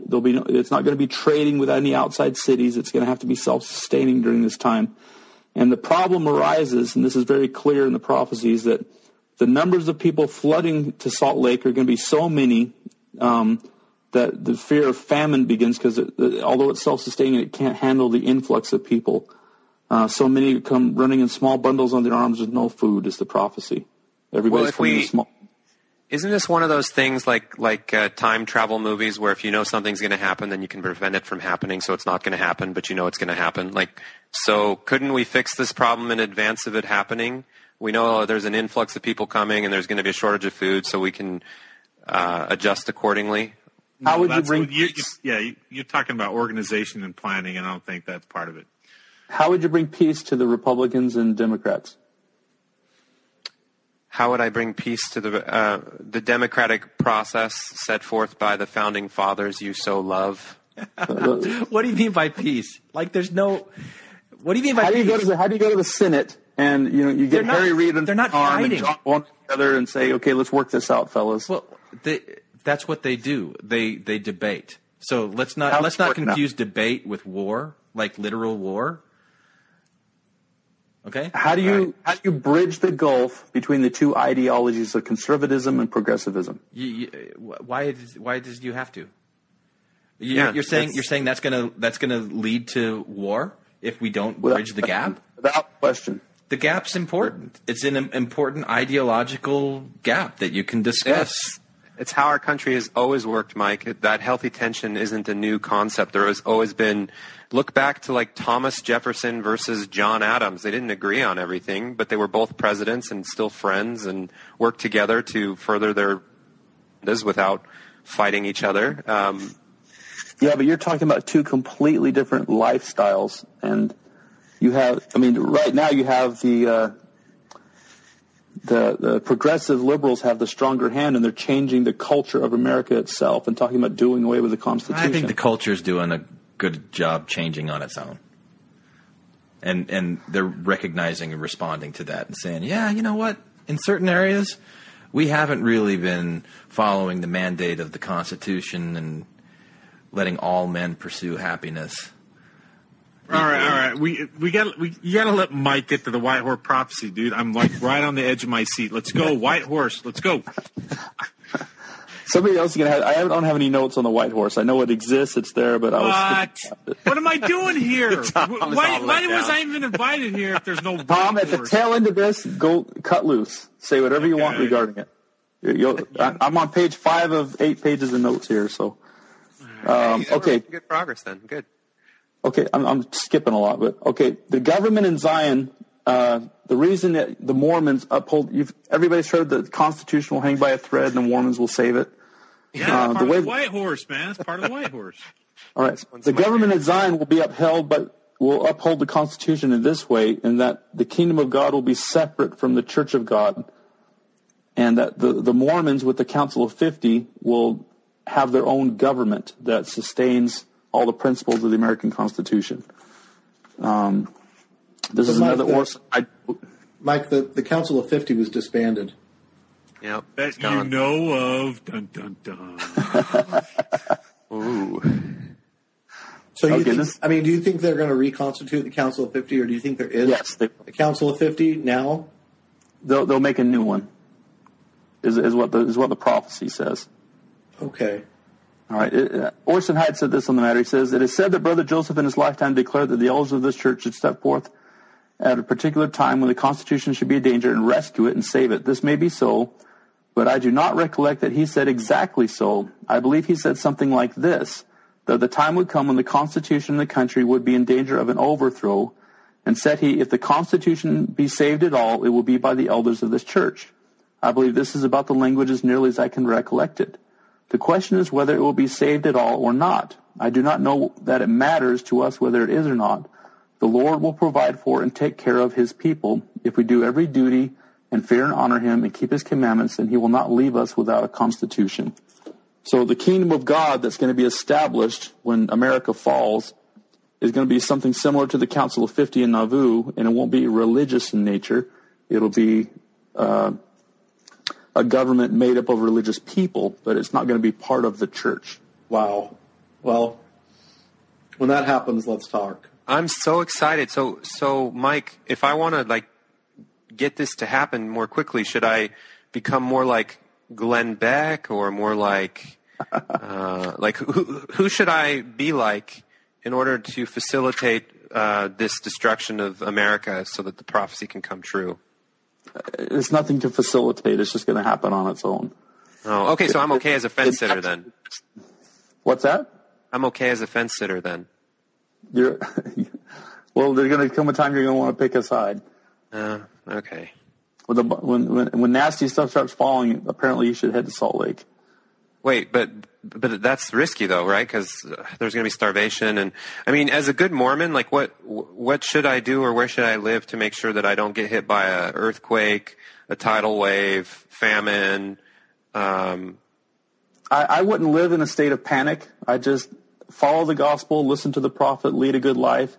If you get killed, you know you're going to heaven. If you live through it, you'll know where to go because you're following the prophet. So Nebraska is the answer. Okay.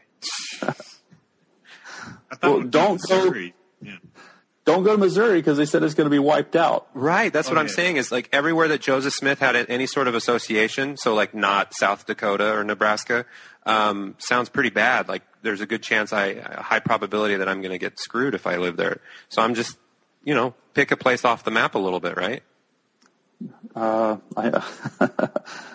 It sounds like Salt Lake's the only safe place so far. Except for when it's not. Yeah. Okay. All right, the future, except for when half of the United States is killed. Right. All right. So in the future, the kingdom of God will be the new government of America. I don't know if you want to say the world or not, but the kingdom of God will be the new government, and it starts like this. There's 3 stages of it. In the beginning stage, the saints will be in the West, and that's where the influence of the kingdom will. It's going to be relatively limited among the people of the Salt Lake Valley as all the refugees pour in.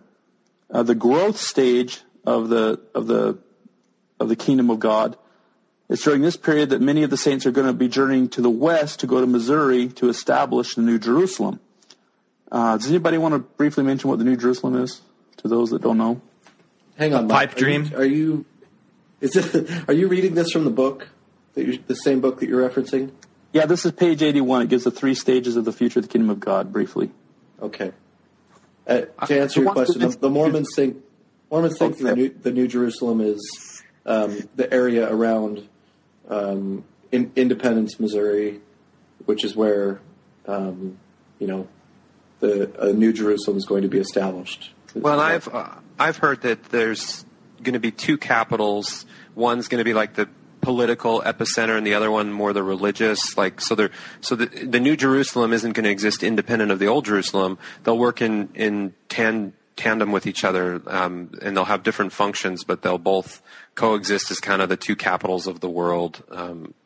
Anyone else hear this? Or is this just me? Yes, you're right. The one in the New Jerusalem that's going to be built in Missouri will be the political capital, and the Old Jerusalem, when it's rebuilt, will be the religious capital. Right. Cool. Right. So that's the growth stage of the kingdom of God, is when they make this journey to begin building the New Jerusalem. It's there the kingdom of God will rise to power, not by waging war under the nations, but just by being a standard of peace and lawfulness while other governments are collapsing through corruption and war. The world ruling stage, where the kingdom of God rules the world, this period will commence with the second coming of Christ and will take place during the millennium.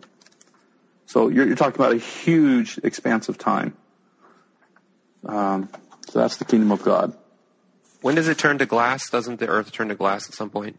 That's the wrapping up period of Judgment Day. Okay. So that's way, way off in the future. So can I ask do you think like the church should do more of the I'm a Mormon and I skateboard, we're all cool together, or do you think that this kind of stuff should be front and center and more people should be educated about this kind of Mormon doctrine? The only thing that converts people is a witness of the Spirit. When missionaries go out, they're not converting people to the culture of the church. They're not converting people to, the whole purpose of missionaries going out is to teach people to receive revelation from God. That's the converting tool. It's not what size God's hat is, or we know what kind of shoes God likes. It's saying, here's the Book of Mormon, read it, pray about it, and get a revelation. And revelation is the converting tool. All this namby-pamby, I'm a Mormon and I skateboard stuff is just to get people to turn their heads and say, oh, you're the missionaries. I saw that cool commercial about Come in the House. But when you become a Mormon, you don't learn about anything we're talking about on this podcast until you find out about it yourself, right? It's not something that is a prerequisite, or it's not even part of the follow-up discussions after you're being fellowshipped by your neighbor, your fellow Mormon neighbors. Like, you don't learn this stuff unless you seek it out. And is that something the church should change? Yep. Well, personally, and I've been in the church all my life. I got a whole bookshelf full of church books. I've never been really interested personally in signs of the times. It's always been kind of, there's that stuff. I'm more concerned about day-to-day stuff in my studies. The gospel is huge and all-encompassing, and if you want to learn, you can spend your whole life studying and still not know everything about the Mormon Church, in my opinion. Right. I'm just impressed how much you know and have notes on this, and this is like something you're uninterested in by comparison to other things. Me and Glenn have been kicking this around for a long time. I've had this ready for about a month now, and I wish I got it like the second time because I didn't even have a chance to study that much today. No, you're doing great. This is a lot of information, but we're trying to roll through it because I know we want to keep this down to like an hour or so. But okay, the kingdom of God gets established. It starts small, then starts growing, and when they get to Missouri and start building the kingdom of God, that's when the 10 tribes show up. Now, let's see. Okay, so Mike, I'm trying to listen along for things that I could see, objectively as someone who's a non-believer. So I guess if things start getting really, really awful, and then there's like a political center in Missouri, that's when I'm going to like perk my ears up to watch for the 10 tribes. Is that? Well, this is after, you're going to know something's happening before then because this is after America completely collapses. Okay. The government is gone. The cities have gone to war with cities. There's been famine, drought. This is the scraggling survivors of America. We're going to go make a new political center in fulfillment of prophecy. Yeah, this really makes me want to have kids. Yeah, sounds great. There's always hard times. Now, this is something really interesting. This is a revelation about when they go to set up this New Jerusalem, a very powerful leader emerges out of the church. This is in Doctrine and Covenants. Strong? I don't know that you can call. This is what it says about him. This is in DNC 103:15-17. It says, "Behold, I say unto you, the redemption of Zion must needs come by power. Therefore I will raise up unto my people a man who shall lead them like unto Moses led the children of Israel. For ye are the children of Israel, and out of the seed of Abraham, and ye must needs be led out of bondage by power and with a stretched out arm."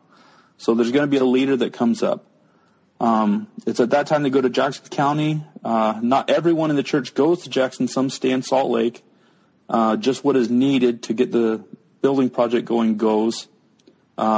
Many remain in the West, and the law of consecration is in effect when they settle the New Jerusalem. Okay, but that scripture reference, that's the same verse that the fundamentalists use. Like we talked about in the Under the Banner of Heaven episode and that sort of thing with the Lafferty brothers. That's the fundamentalists claim. The fundamentalist prophets have all claimed that they were the one mighty and strong that was going to be raised up like Moses. And kind of reconstitute the church before the end times. Well, we know by the process of things here that doesn't occur until after everything else we've just mentioned happens. Well, yeah, I mean, that's obvious to you and me, Mike, but the fundamentalists don't understand all this stuff. Tell them to study. Hey, Mike, right. Can you help us understand the difference between the law of consecration, as glorious as it is, and socialism and as evil as it is? Well, in communism... not communism, just socialism, just the concept of a government that takes care of its own people, like universal health care, and that wouldn't happen under the law of consecration. Oh, wait, it would. How would it happen? What's the difference? The law of consecration is a voluntary process. If you're a member of the church and you're a member of the faith, it's a voluntary thing, whereas others it's done by law, and if you don't But wait. Hang on a second. Yeah, go ahead, Tom. Take this one. Are you thinking the same thing I am? I remember this not being a voluntary oath that I took, that you will obey the law of consecration when it comes about. I can't remember that. But you do have the choice to stand up in front of everybody and leave. Is that where it's voluntary? If you're not willing to make that covenant, but once you've made that covenant, once you've stood up and volunteered, it's not like each time, it's voluntary when somebody comes to you and says, yeah, I'd like to have some of them milk scrappings. I don't think so this time. That's not how it works. So at the end of the day, anybody that's gone through the temple is all in. The chips are all in, right? All right, but if in the church, if you're... Wait. Is that true, Mike? Is it? I mean, is that what you're talking about, that the law of consecration is voluntary? Are you saying that those people that haven't gone through the temple, they don't have to live the law, but those that have gone through the temple have to live the law? Well, it sounds like those that are going to go... go rebuild the temple at the New Jerusalem are going to be members of the covenant. So yes, they'd be temple sealed. They'd receive their endowments. But what happens to somebody if they're Mike, excommunicated? You just totally sidestepped the question. If they I didn't. Like temple, what did you say? Endowed members. Then at that point, consecration is no longer voluntary because they've already agreed to it and they're bound by it. Is that right? Well, yeah, but they don't get locked in jail if they don't adhere to it. They just get excommunicated. Right. Yeah, they just miss out on an eternity full of glory, which is a worse punishment than just the lifetime of jail, because that's a very finite sentence compared to all of eternity being hosed. I don't think this select group of people are going to be having an issue with it. Well, a lot of people don't think that the group of people that socialism affects will have an issue with it, and the majority will be happy with it. We'll have to ask them when they get there to New Jerusalem, see how they like things. But so then the big distinction that you're saying between Zion, the religious utopia and socialism is that socialism is imposed on people against their will? Yeah, pretty so much. You're okay with the outcome of socialism. You think it's a fine system then. It's just that you don't like the way it's gone about in terms of execution. Yeah. Correct. Okay. That's a new I'll have to. So if it happens in a democracy where people are voting for it, is that like voluntary or is that nice imposition? Well, if it's you don't have to answer that because you can't. I can tell you this: America was originally designed that if you weren't happy with what a state was doing, you just go to another state. But since we have statism as a whole across America, where federalism has demanded all states be the same, that's where the problems arise. And there is a thing called the supremacy clause that they put in the Constitution, right at the ground level there. What's that? The supremacy clause in the Constitution, said that the federal powers trump all the states, and you couldn't just go from one state to another. If you were, a slave in the South, you couldn't just pick up and go to another state that was a free state. What did Kunta Kinte do? I don't remember. All right. Go on, Mike. All right. Go on. All right. After they get to this New Jerusalem, 4 important events are indicated by prophecy as being prepared to come to pass. All right. So this is after they get to New Jerusalem. They start building the temple. They start intensively proselyting and converting the Lamanites, or Indians of the north. So that's where the Lamanites get involved. Christ is going to appear. Wait. Did you just call American Indians Lamanites?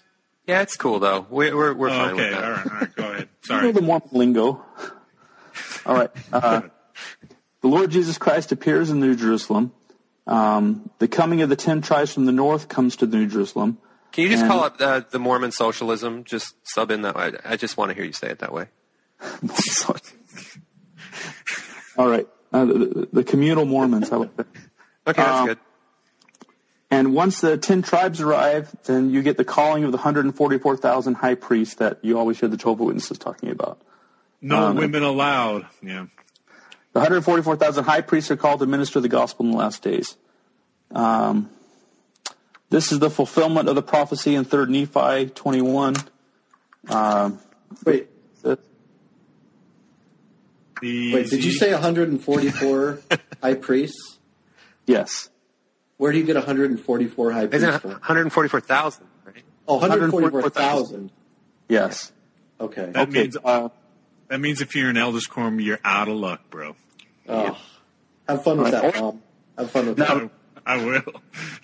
The teaching of the Lamanites is in fulfillment of the 3 Nephi prophecy that Christ spoke to the Nephites. He says, Orson Pratt says this about it. First, the Lamanite remnant will be converted, and second, Zion will be redeemed, and all among the Gentiles who believe will assist this remnant of Jacob in building the New Jerusalem.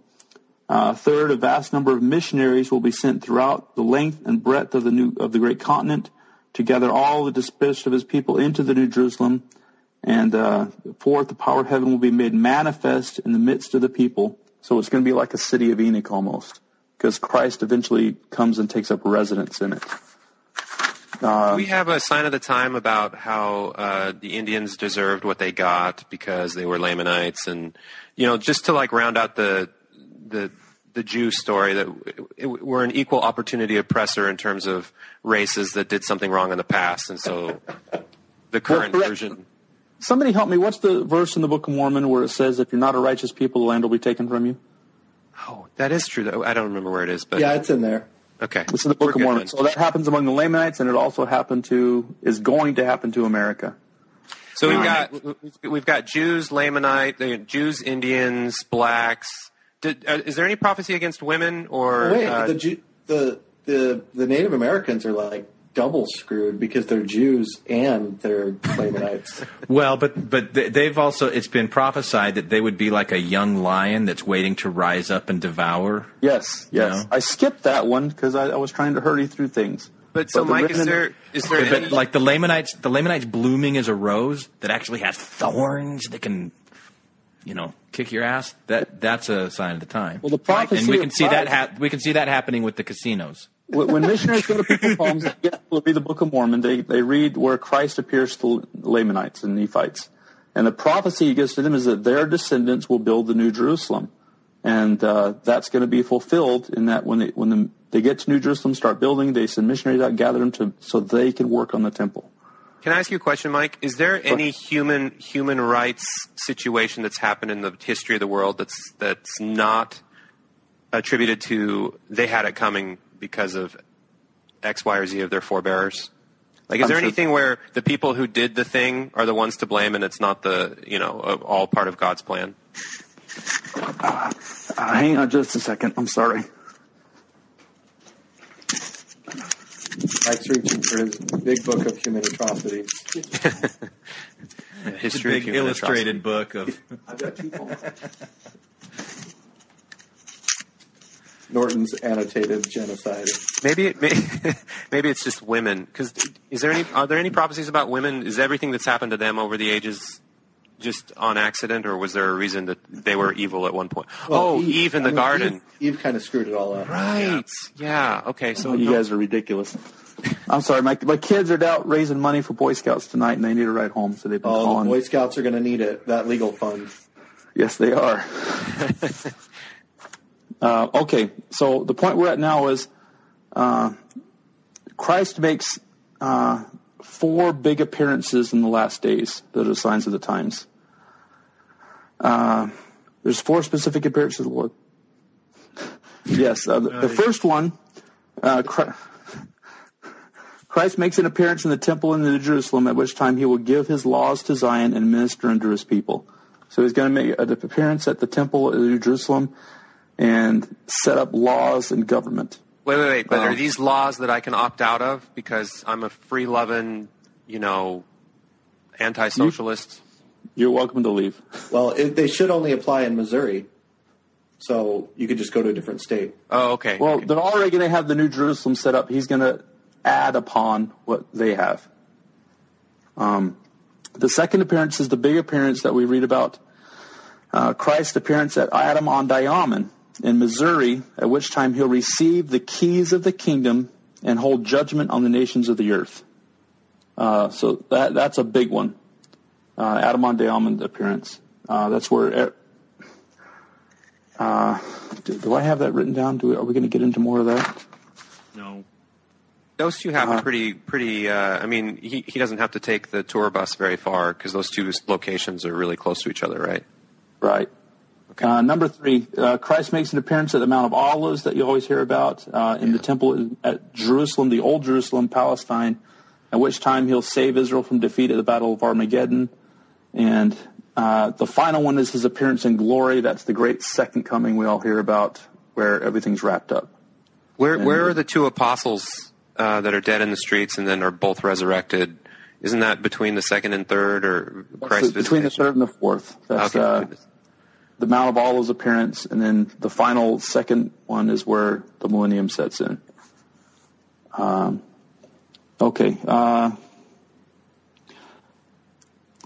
Christ's presence when he appears at the New Jerusalem will preserve the temples.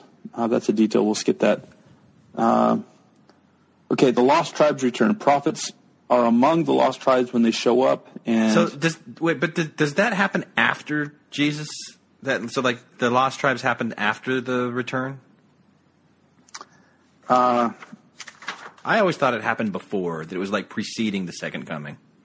Because it was one of the signs that the second coming was close. When you read the records. Yeah, this is like 100 years before the Mount of Olives appearance. 100 years, wow! Where are you getting that? Because what happens is the lost tribes return, and Christ gives them the priesthood and calls out the 144,000 go out and gather the Jews. And that takes 100 years.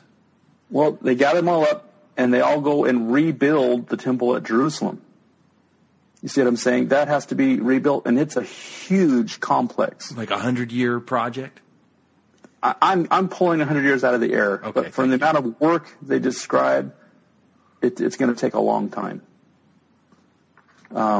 Where do you get? What are you talking about? It's a huge complex. The temple that's like 24 little temples. No, but that's how it was going to be in Missouri. But Mike's talking about the old Jerusalem. Yeah, there's a drawing he has where it's separated into tribes. I haven't seen the architectural plans for the new temple in Old Jerusalem. Yeah, he's got it in this book. Okay. But, Dubai put together like a ski resort in a desert in less than 100 years. So, I don't know. I think that God could figure out a way to do it faster. Yeah, I could be wrong. But it took 40 years to get the Salt Lake Temple up with lots of false starts. So, Yeah. Yeah, they had a few other things going on then, though. Yeah. Okay, this is what Oliver Cowdery stated that the angel Moroni taught Joseph Smith. He says that after the church shall be sanctified and receive an inheritance where the glory of God shall rest upon them, and all things are prepared, then the 10 tribes of Israel will be revealed in the north country where they've been for a long season. So once the Lamanites are gathered, they rebuild the temple, Christ comes to the temple, then the 10 tribes show up. They're gathered. Now, Mike, you promised me we were going to get to that. How does it happen that the 10 tribes show up? Because you said they don't just pop out of a hole. And is it the polar ice caps melting? Please which tell I me. think would be better. But I just think that when the missionaries go out and they gather people together, they find out that they're part of these lost tribes. So it's just going to be honestly going to be people go out and they get patriarchal blessings and they say, "Oh, you're the tribe of, Reuben or something," and then they come back. That's my personal opinion. Yes. So in the Articles of Faith where it says we believe in the literal gathering of Israel, I mean that's all it's talking about. It's just it's missionary work and they all get patriarchal blessings and then they've been under your nose the whole time. Yep. Well, maybe it means we believe in the gathering of literal Israel. Yeah, maybe it means that. But so I just don't understand then what's special about the gathering of the 10 tribes because they're just going to be going out and doing missionary work to just everyone. And if they're lost and we don't know who they are until they get their patriarchal blessings, then it's just going to be kind of like shooting from the hip to find these people. And that can't be the method either, right? Because before the lost 10 tribes become unlost, missionary work, we've already been over this, will have stopped or severely declined. And if missionary work is the way through which we have more people to give these blessings to figure out what tribe they're a part of, we would have already gotten that information before it's supposed to happen after that. Well, that's what I'm talking about. This is going to be a long time period. These things aren't rush. Christ comes, the Lamanites are there, they start sending up missionaries, the 10 tribes are gathered, and the 144,000 that are put together, well, okay, the scriptures get combined, so they find additional scripture. Go ahead. Oh, go ahead, I'll ask in a minute. Sorry. I was going to say 2 Nephi 29 talks about the scriptures are going to be combined. So apparently when this missionary effort's going out to gather the 10 tribes together, the lost scripture is found, and that's added to our canon. And then once the 10 tribes are gathered together, the 144,000 is called, and they say that's broken down to 12,000 from each tribe is where you get the 144,000 number from. Okay, so Mike, you've looked at all this, and you kind of hinted at it already that you don't think it's going to be for a while, but what kind of a time frame, if you had to, estimate, or if you had to put your money on when this would be, what do you think the world's looking at here?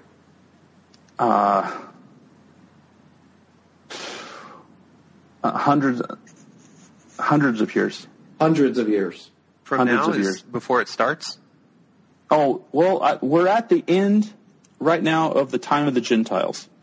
And so from this, the next thing is the battles of complete destruction, where everything's getting wiped out and all. Okay, so when do you think that's going to be, the battles of complete destruction? Our grandchildren, great-grandchildren. Oh, so within 100 years for sure. That's a guess for me. That's where all that nastiness kicks off. Which kind of sucks, because my seminary teacher told me, in a very tearful testimony, saying that I would see it. That kind of sucks. I could be wrong. It could happen in our lifetime. Wait, but have you ever seen things as nasty as they are politically, as far as Republicans and Democrats hating each other? Yeah, they had this Civil War thing a while ago that was bad. But Tom, your seminary teacher is telling this to you in tears. Like, I just want to pause and so he's inspired to tell you something that you're gonna live to experience this desolation. So let's all have a moment of joy over this. Like, why is that a good thing? Because you're chosen, you're part of the elect. You're chosen to be part of the pestilence and wiping out of the earth with these severe wars that destroy everyone, and Mormons aren't excluded. That's sounds right. Fantastic. I don't know. Don't think about it too much, Bob. Yeah, I don't know. That's what he said. It was a tearful testimony. It was truth. What can I say? I don't know. It was what it was. Well, my dad's patriarchal blessing says he'll be fighting in the streets of the last days, and he's 61 right now. We got this thing rolling. See if you can't jump on that, Bob. We got to chop. So but seriously, Mike, what are you doing with that? Because as time goes on, that's got to be in your mind that, okay, maybe, he'll be there in spirit if he's not there in body? What are you going to do? I got a pain in my sister, and my dad's had to drag her out of some places and been in the street yelling and screaming, so I'd count that. So maybe it's already... Maybe it's already been fulfilled by my hard-headed sister. Okay. Yeah, maybe. Hey, so this Dwayne Crowther book, Mike, why are you cherry picking it, man? Because he talks about the white horse prophecy, and then you're acting all ambiguous about it, I don't really talk about it. I don't know. White horse prophecy is huge in that thing. It's actually a kind of a footnote at the back of the book. He does a chapter at the tail end, like he stuck it in there. Okay. Okay. So DeseretBook.com's got one review of this book on there from Mona, reviewed in June of 2006. This is what she says. Perhaps I'm being unfair because the book scared me so much that I wasn't able to read the whole thing. I wouldn't recommend reading this book. It is sensational. It contains the white horse prophecy, which is a false prophecy. Yes, the last days are going to be very trying, but the righteous need not fear. That doesn't mean the righteous won't be killed from the judgments, but they are received in peace and happiness in the presence of the Lord. There's enough negative, frightening things written about the last days. We need to focus more on the joy that the righteous will feel when the Savior comes, not scared into behaving ourselves. Oh, sunshine and butterflies. That's just special. One star out of 1 out of 5 stars she gave it. So she said it was a piss poor book.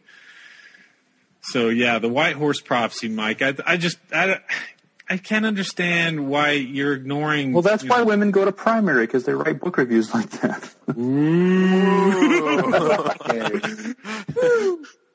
They can go in primary and teach the kids about love buckets and being kind to one another, and the men will chew on some meat. That's why they don't get the priesthood. They write reviews like that. Yeah. Oh, those women. What else can we say about them? I'm not misogynistic at all, but somebody's going to jump on that quote. I can see it now. Yeah, I think you saw it before you said it. At all. Okay, so the 144,000 get the priesthood. They're called upon. They head out. Now, it says they're not just doing missionary work. Some of them are appointed to temples where they do work for the living and the dead. The bodies of these 144,000 are changed to where the plagues and the troubles of the time don't affect them. So they become like the three Nephites. How is that different than zombies? It's because awesome. I was seriously having this discussion with my 16-year-old daughter the other day. How is a translated being different than a zombie? I mean, zombies don't think, and zombies haven't ever died, so a zombie's like a resurrected being. Zombies are monsters going around snarling and biting people. These men are angels. Zombies like the devil's way of trying to copy God's plan? Zombies aren't real, man. Okay, well, I thought that's what this whole discussion was about. Stuff that isn't real. No. Zombies aren't real, but translated beings, on the other hand. All right, continue. Joseph Smith also mentions that the 144,000 will offer animal sacrifice. So that's going to be the thing that's restored. That's just thrown in for good measure. It's just like, and another thing. Animal sacrifice is awesome. So they're like the three Nephites. They can't be affected by plague or the dangers of the day.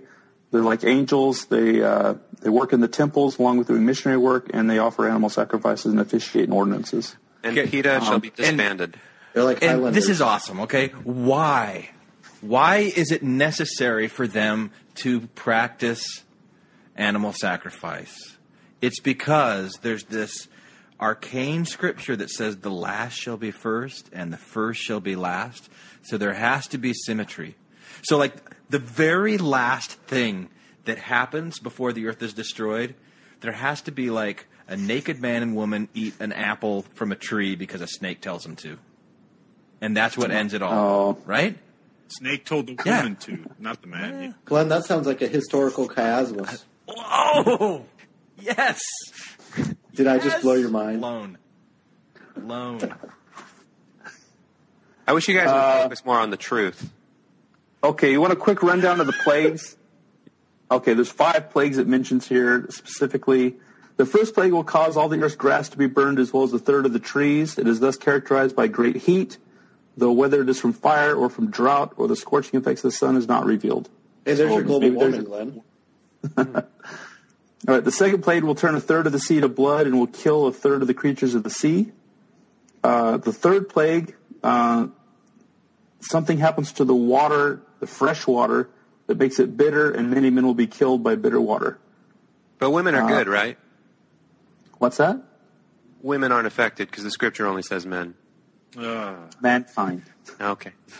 Okay, the sounding of the fourth trump reveals no damage that will be done to the earth, but tells that a third part of the sun, the moon, and the stars will be darkened. It should be noted that in both of the other 2 instances which prophecies say the sun is darkened, an earthquake is involved. There are the earthquakes which apparently precede or accompany the coming of the lost 10 tribes in the north, and the earthquake which interrupts the Battle of Armageddon. So apparently something's going to happen to the Earth's atmosphere. The fifth plague will consist of locusts. Hold on, Mike, before we get to number 5. So you're saying during the Battle of Armageddon, there's going to be an earthquake, and then that's when the 10 tribes come.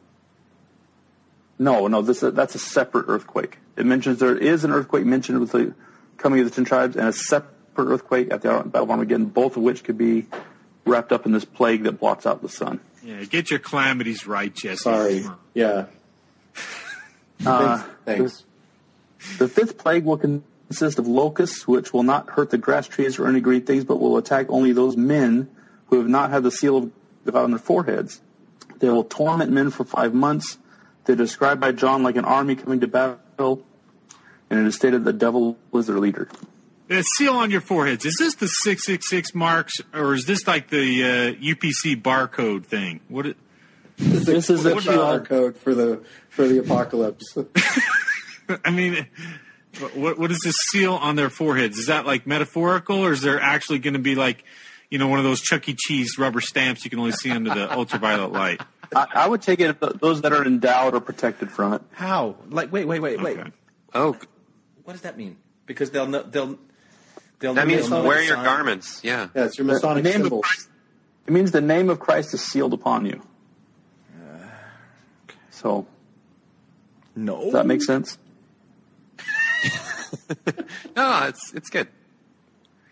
Okay. Now, the next thing you want to talk about is the Adam-on-Diamond and what happens there. Wait. How? Where are we on your pages here, brother? Because a lot of these things overlap. I mean, do you see the light at the end of the tunnel in your notes? I got one page left after this. Oh, all right. Wrap it up. Let's go. Quick breakdown of Council of Adam-on-Diamond. Let's see. Adam is in charge of the meeting. Adam comes back as a resurrected being and leads the meeting. Some of the participants are mortal beings, and some are immortal from beyond the veil that come back, such as Adam. The Savior is to appear to Adam and receive the dominion of all things. The Council of Adam will fulfill 5 purposes. Number 1, the keys for each dispensation will be turned over to Adam. 2, the members of the church will be organized into one grand family with Adam as the patriarch. Each priesthood quorum, which has existed down through the ages, will be assigned its place in the government of the church. D, judgment will be set. In addition to judging affairs within the church, the saints are expected to judge the nations then in existence and determine their fate. And power and glory and dominion will be turned over to the Savior. This is all one meeting? Like, couldn't we do some of this over email before or something? No. Well, each priesthood person turns to the person in charge of them, and then he turns to the person in charge of him and turns over all the records. Now, wow. I haven't researched this, but I have it in my mind that this was something that Joseph Smith taught during his lifetime and that the saints expected would happen in their lifetimes. That was when they were in Jackson County and they were building up Zion. It was like, the reason that we're here, the reason we're going through what we're going through is because we're getting ready for this moment, Adam-on-Diamond. You guys are going to be there. I'm going to be officiating it. Adam's going to come back. You're all going to get to meet him. Then Jesus is going to come. It's going to be awesome. Yeah, there were patriarchal blessings that were saying the same thing. Yeah. How many times do we have in the history of the church where Joseph went to God and said, "Are we there yet? Are we there yet? Can we wrap this up?" Because they seemed to be expecting that this was right now. Yeah, why was that? But as we go through and look, I guess he had it wrong. It was a great way of motivating people to action. So let's go down that slippery slope. So if he was wrong about that, Mike, what else could he have been wrong about? Well, he wasn't wrong that it wasn't going to happen. He was wrong about the time period. Because the angels kept telling him, "You're at the head of the last dispensation." Well, dispensation's kind of a tricky word. You know, how long is the dispensation? Yeah, all my predictions in life are also just about timing as well, but Vegas doesn't understand. My wife doesn't understand. I mean, it's just unfortunate that they don't believe me, but it'll all happen exactly as I said, except for the timing. Bob, if you and your wife have a timing problem, that sounds a little personal. Okay, very briefly, an important figure arises to deal with the Jews in Jerusalem. He is a prophet king called David. And he is like, I don't even know how to describe, they describe him as, he's a big time prophet, like he's a dispensation head type figure. This prophet King David, that he's the one that leads the construction of the old temple at Jerusalem to restore it. And you can imagine he's still dealing with all the Palestine issues. And he overcomes this and still manages to get the temple built, which means he's going to have to tear down the Dome of the Rock. Oh, my gosh. So you can a figure like that that's able to accomplish this task. And he stays in charge of things at this new construction of the temple into the millennium. He's a huge figure. So his name's going to be David. He's going to be a crossover into dispensations into the millennium. The 10 tribes, some of them will stay in the New Jerusalem, and some of them will return to Old Jerusalem to work on the temple and be involved in that. Old Jerusalem gets restored. Animal sacrifice is restored. And a key, this is something key. Water flows from the new temple after it's built and restores the Dead Sea to fresh water instead of dead water. After the living sea, then, right? Well, this is something interesting. The Muslims have a prophecy that a sign of the end times is the waters of chaos will flood from the dome of the rock. They said if the rock and the dome is ever disturbed, water will flow and bring utter chaos and destruction to the Muslim world. That's an actual prophecy in the Quran. And so for that to tie into the Christian prophecy that once the temple is restored, water will flow and heal the Dead Sea, is just interesting to me personally. Okay, then we get into Armageddon. The wealth of the temple, once it's restored, that's flowing into the temple, they get so rich and wealthy and prosperous that it attracts envy. There's an enemies list of who ends up attacking the temple. I won't get into that. It's got to be where the dream mind comes in, right? Interesting. I don't think so. But the enemies list, the numbers in the millions. Most Jews, once this attack begins on the Old Jerusalem, will be slain. It says 2/3. It says the other third are purified. Jerusalem's under siege for 42 months. That's when the two prophets defend and testify at that time, and then they're killed. Their bodies lie in the street, and the enemies rejoice, thinking they've accomplished something great by killing these two prophets. And after that time period, the prophets rise up and stand, and it terrifies the enemy because it was a big deal to them. These guys were dead and in the street, but then they stand up. These two prophets ascend into heaven at that point.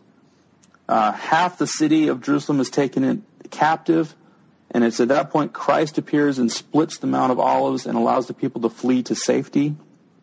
Let's see, I had a quote here. We're running out of time, though. The Mount of Olives splitting in half creates an earthquake. The voice of God is heard everywhere. God goes into the temple. Okay, all this stuff's going to happen. So let me ask this, Mike, or anyone. Okay, that's it. Don't some of you guys still go to church? When was the last time that you heard any of this stuff taught in a Sunday school lesson, elders quorum lesson, primary, any place? Does it happen? I've heard parts of it, like just vaguely mentioned. Yeah. In elders quorum or high priest or stuff like that, but never in any depth because it's pretty fringy kind of doctrine stuff. There's a lot of personal interpretation. Like everything, this is kind of the question I was going to ask Mike. Everything that you just said, everything that came out of your mouth here, Mike, do you believe 100% of it? Is that why you kind of used it as your own notes, or are you just basically reiterating something that came out of this author's mouth or Orson Pratt's mouth? Do you buy into it 100%? A lot of what they say is in the scriptures. Like I skip past quoting all the scripture because, I mean, we ran through this material and we're close to 2 hours now, right? Yeah. So running through the material. Okay, but so for the most part, the stuff that you pretty much talked about, these signs of the time, some of these locusts and all these calamities and stuff like that, do you buy into that kind of fringy doctrine? Because most Mormons would be like, yeah, I don't buy into any of that stuff. But what about you? Yeah, I believe it'll all happen. Tom, I don't think that most Mormons would say they don't buy into any of it. I think, I don't know, maybe well, the majority would. I think there's a good portion out there who, I mean, I can tell you, at least for people who are close to me or the environment in the church that I grew up in, that, I mean, maybe not everything quite as specific as what Mike's saying, but like the general idea was that's pretty much what I was taught, like by some weird seminary teachers and like, you know, some people in the ward and yeah, but don't you think that everybody had kind of their own spin or interpretation on it? Sure, there was always different variations on it. And what you're talking about, Jesse, was like in the 80s when, right? You know, there was this hyper tension with the Soviet Union, and yeah, the kids now aren't hearing the same thing. No, you don't have like groups like Genesis making a music video that has like apocalyptic Muppets and stuff. Like that was an awesome video.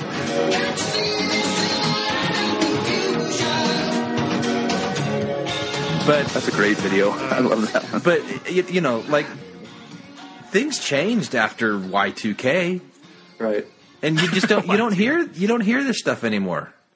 I don't. Yeah, you're right. You're right. I think part of the nuclear.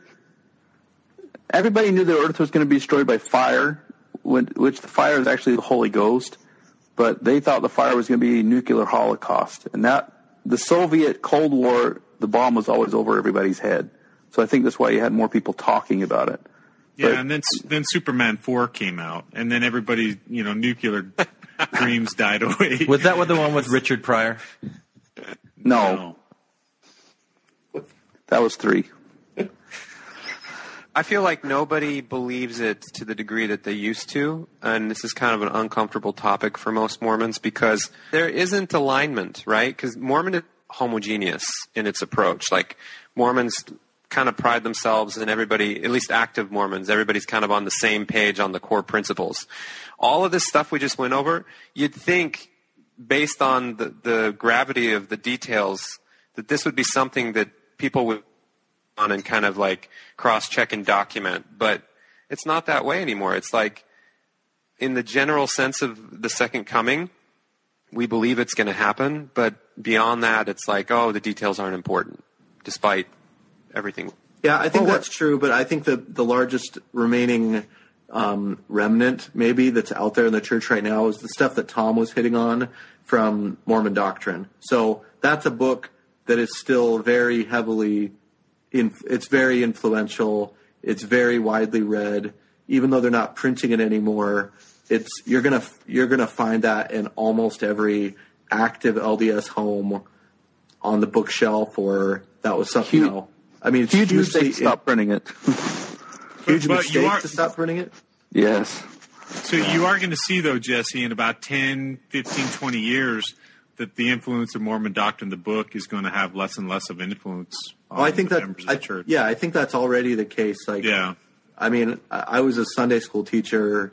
That's been my most recent calling, and those 15-year-olds, they didn't know this stuff.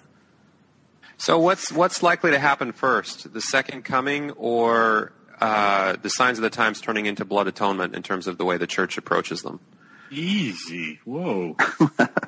I think everybody keeps expecting Christ to drop out of the sky into the Mount of Olives like tomorrow. But I think what we're seeing is they haven't even started constructing the temple of the New Jerusalem or Old Jerusalem. But I think what we're seeing even more to the point, Mike, is be doctrine in the time frame it needs to be doctrine for it to be relevant when it happens, if it were to happen. Yeah, do people expect that that temple's going to be built anymore, or are they just kind of like? I remember hearing, oh yeah, we're going to have to return to Jackson County, Missouri. That was one of the things that Mike mentioned, but I don't think that people really think that not doctrine anymore. Yeah, they're like, oh yeah, that was just something that they thought back in the day, but that's part of the culture and history. It's not part of the gospel. Well, I think if anybody wants to see something coming, America is going to have a civil war before any of this happens. That's clearly taught. So it's not that clear. The sign. That's the big sign of the time, is that America has a civil war before that happens. But we did. Yeah. Anything that's not tied to an ordinance or a repetitive thing that church members do weekly or monthly, or it's part of being a Mormon actively, like, those are the things that are going to last. But all the signs of the time stuff, like, there's no reason for it to last other than for like scholarly or historical purposes, because it's not tied to anything that you do in the temple. I mean, it is indirectly, but most people don't know where most of what comes from the temple or other ordinances comes from in the first place. So I think this is all just going to fall by the wayside in another 10, 20 years. No. Okay, when you look at the Pearl of Great Price, that is all the dispensations. That's what the Pearl of Great Price is all the dispensations. And the end of that is Matthew 24. And that is about all of this, is that the end... everything gets destroyed. The temple gets desecrated. But Mike, those scriptures we didn't get into Satan. Those scriptures lasted, but let's remember that the books we're citing were published in the 60s, and nobody's written a book on the signs of the times in the last 30 years that's like, gotten any sort of real press in the way that these books have. No, there's no modern day. Yeah, I had another book from the 90s I started reading that I didn't. And what's been the message from the Brethren in General Conference? It wasn't like the most recent time it was broached was Packer in the last conference that said, "Hey, relax, it's going to be hundreds of years," something like that. He actually did say that. Yeah, you're right. I remember that. Okay. Hey, Mike, I got one last question for you. When is polygamy coming back? Ooh, yeah. I imagine at the New Jerusalem. I'd imagine not soon enough, baby. They got to repopulate after America gets wiped out. Yeah. Well, I guess if there's 144,000 high priests, they're going to need a lot of ladies around. Well, and somebody's got to do something about these women that are getting jobs and educations. Jeez. No, this is the problem. In terms of women's relationship to the gospel, all this work that these men do to bind and seal and tie is of no use unless the Holy Ghost ratifies the ordinance. And women create homes for the Holy Ghost to live in so that these ordinances can be ratified.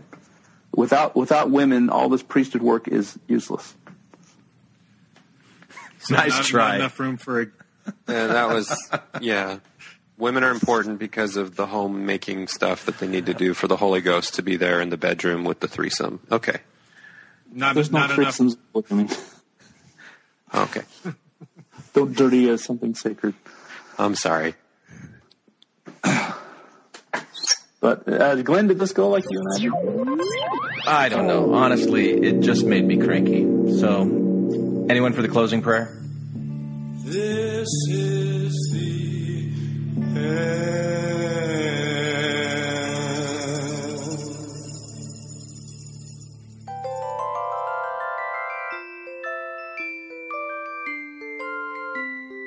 Hi, this is Hillary. Matthew, Ryan, Carol, Keith, Ashley, and I like to play bingo online while listening to Infants on Thrones. You can comment on this episode on the website, infantsonthrones.com. And if you really like what you hear, give the Quorum a 5-star rating and write a short review on iTunes. I did. Anyone for the closing prayer?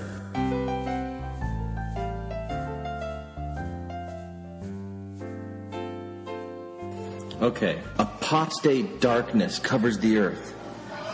Punishment. Cover the earth. Apostate darkness covers the earth. Okay, say, many false churches. Many false churches. Many false churches. Say, many false churches. More for churches. No. Many. For. No. Say what I say. Many. Many. False. Churches. Good job. Say. My leg is getting tired of this. What is? My leg. Thank you for listening to Infants on Thrones.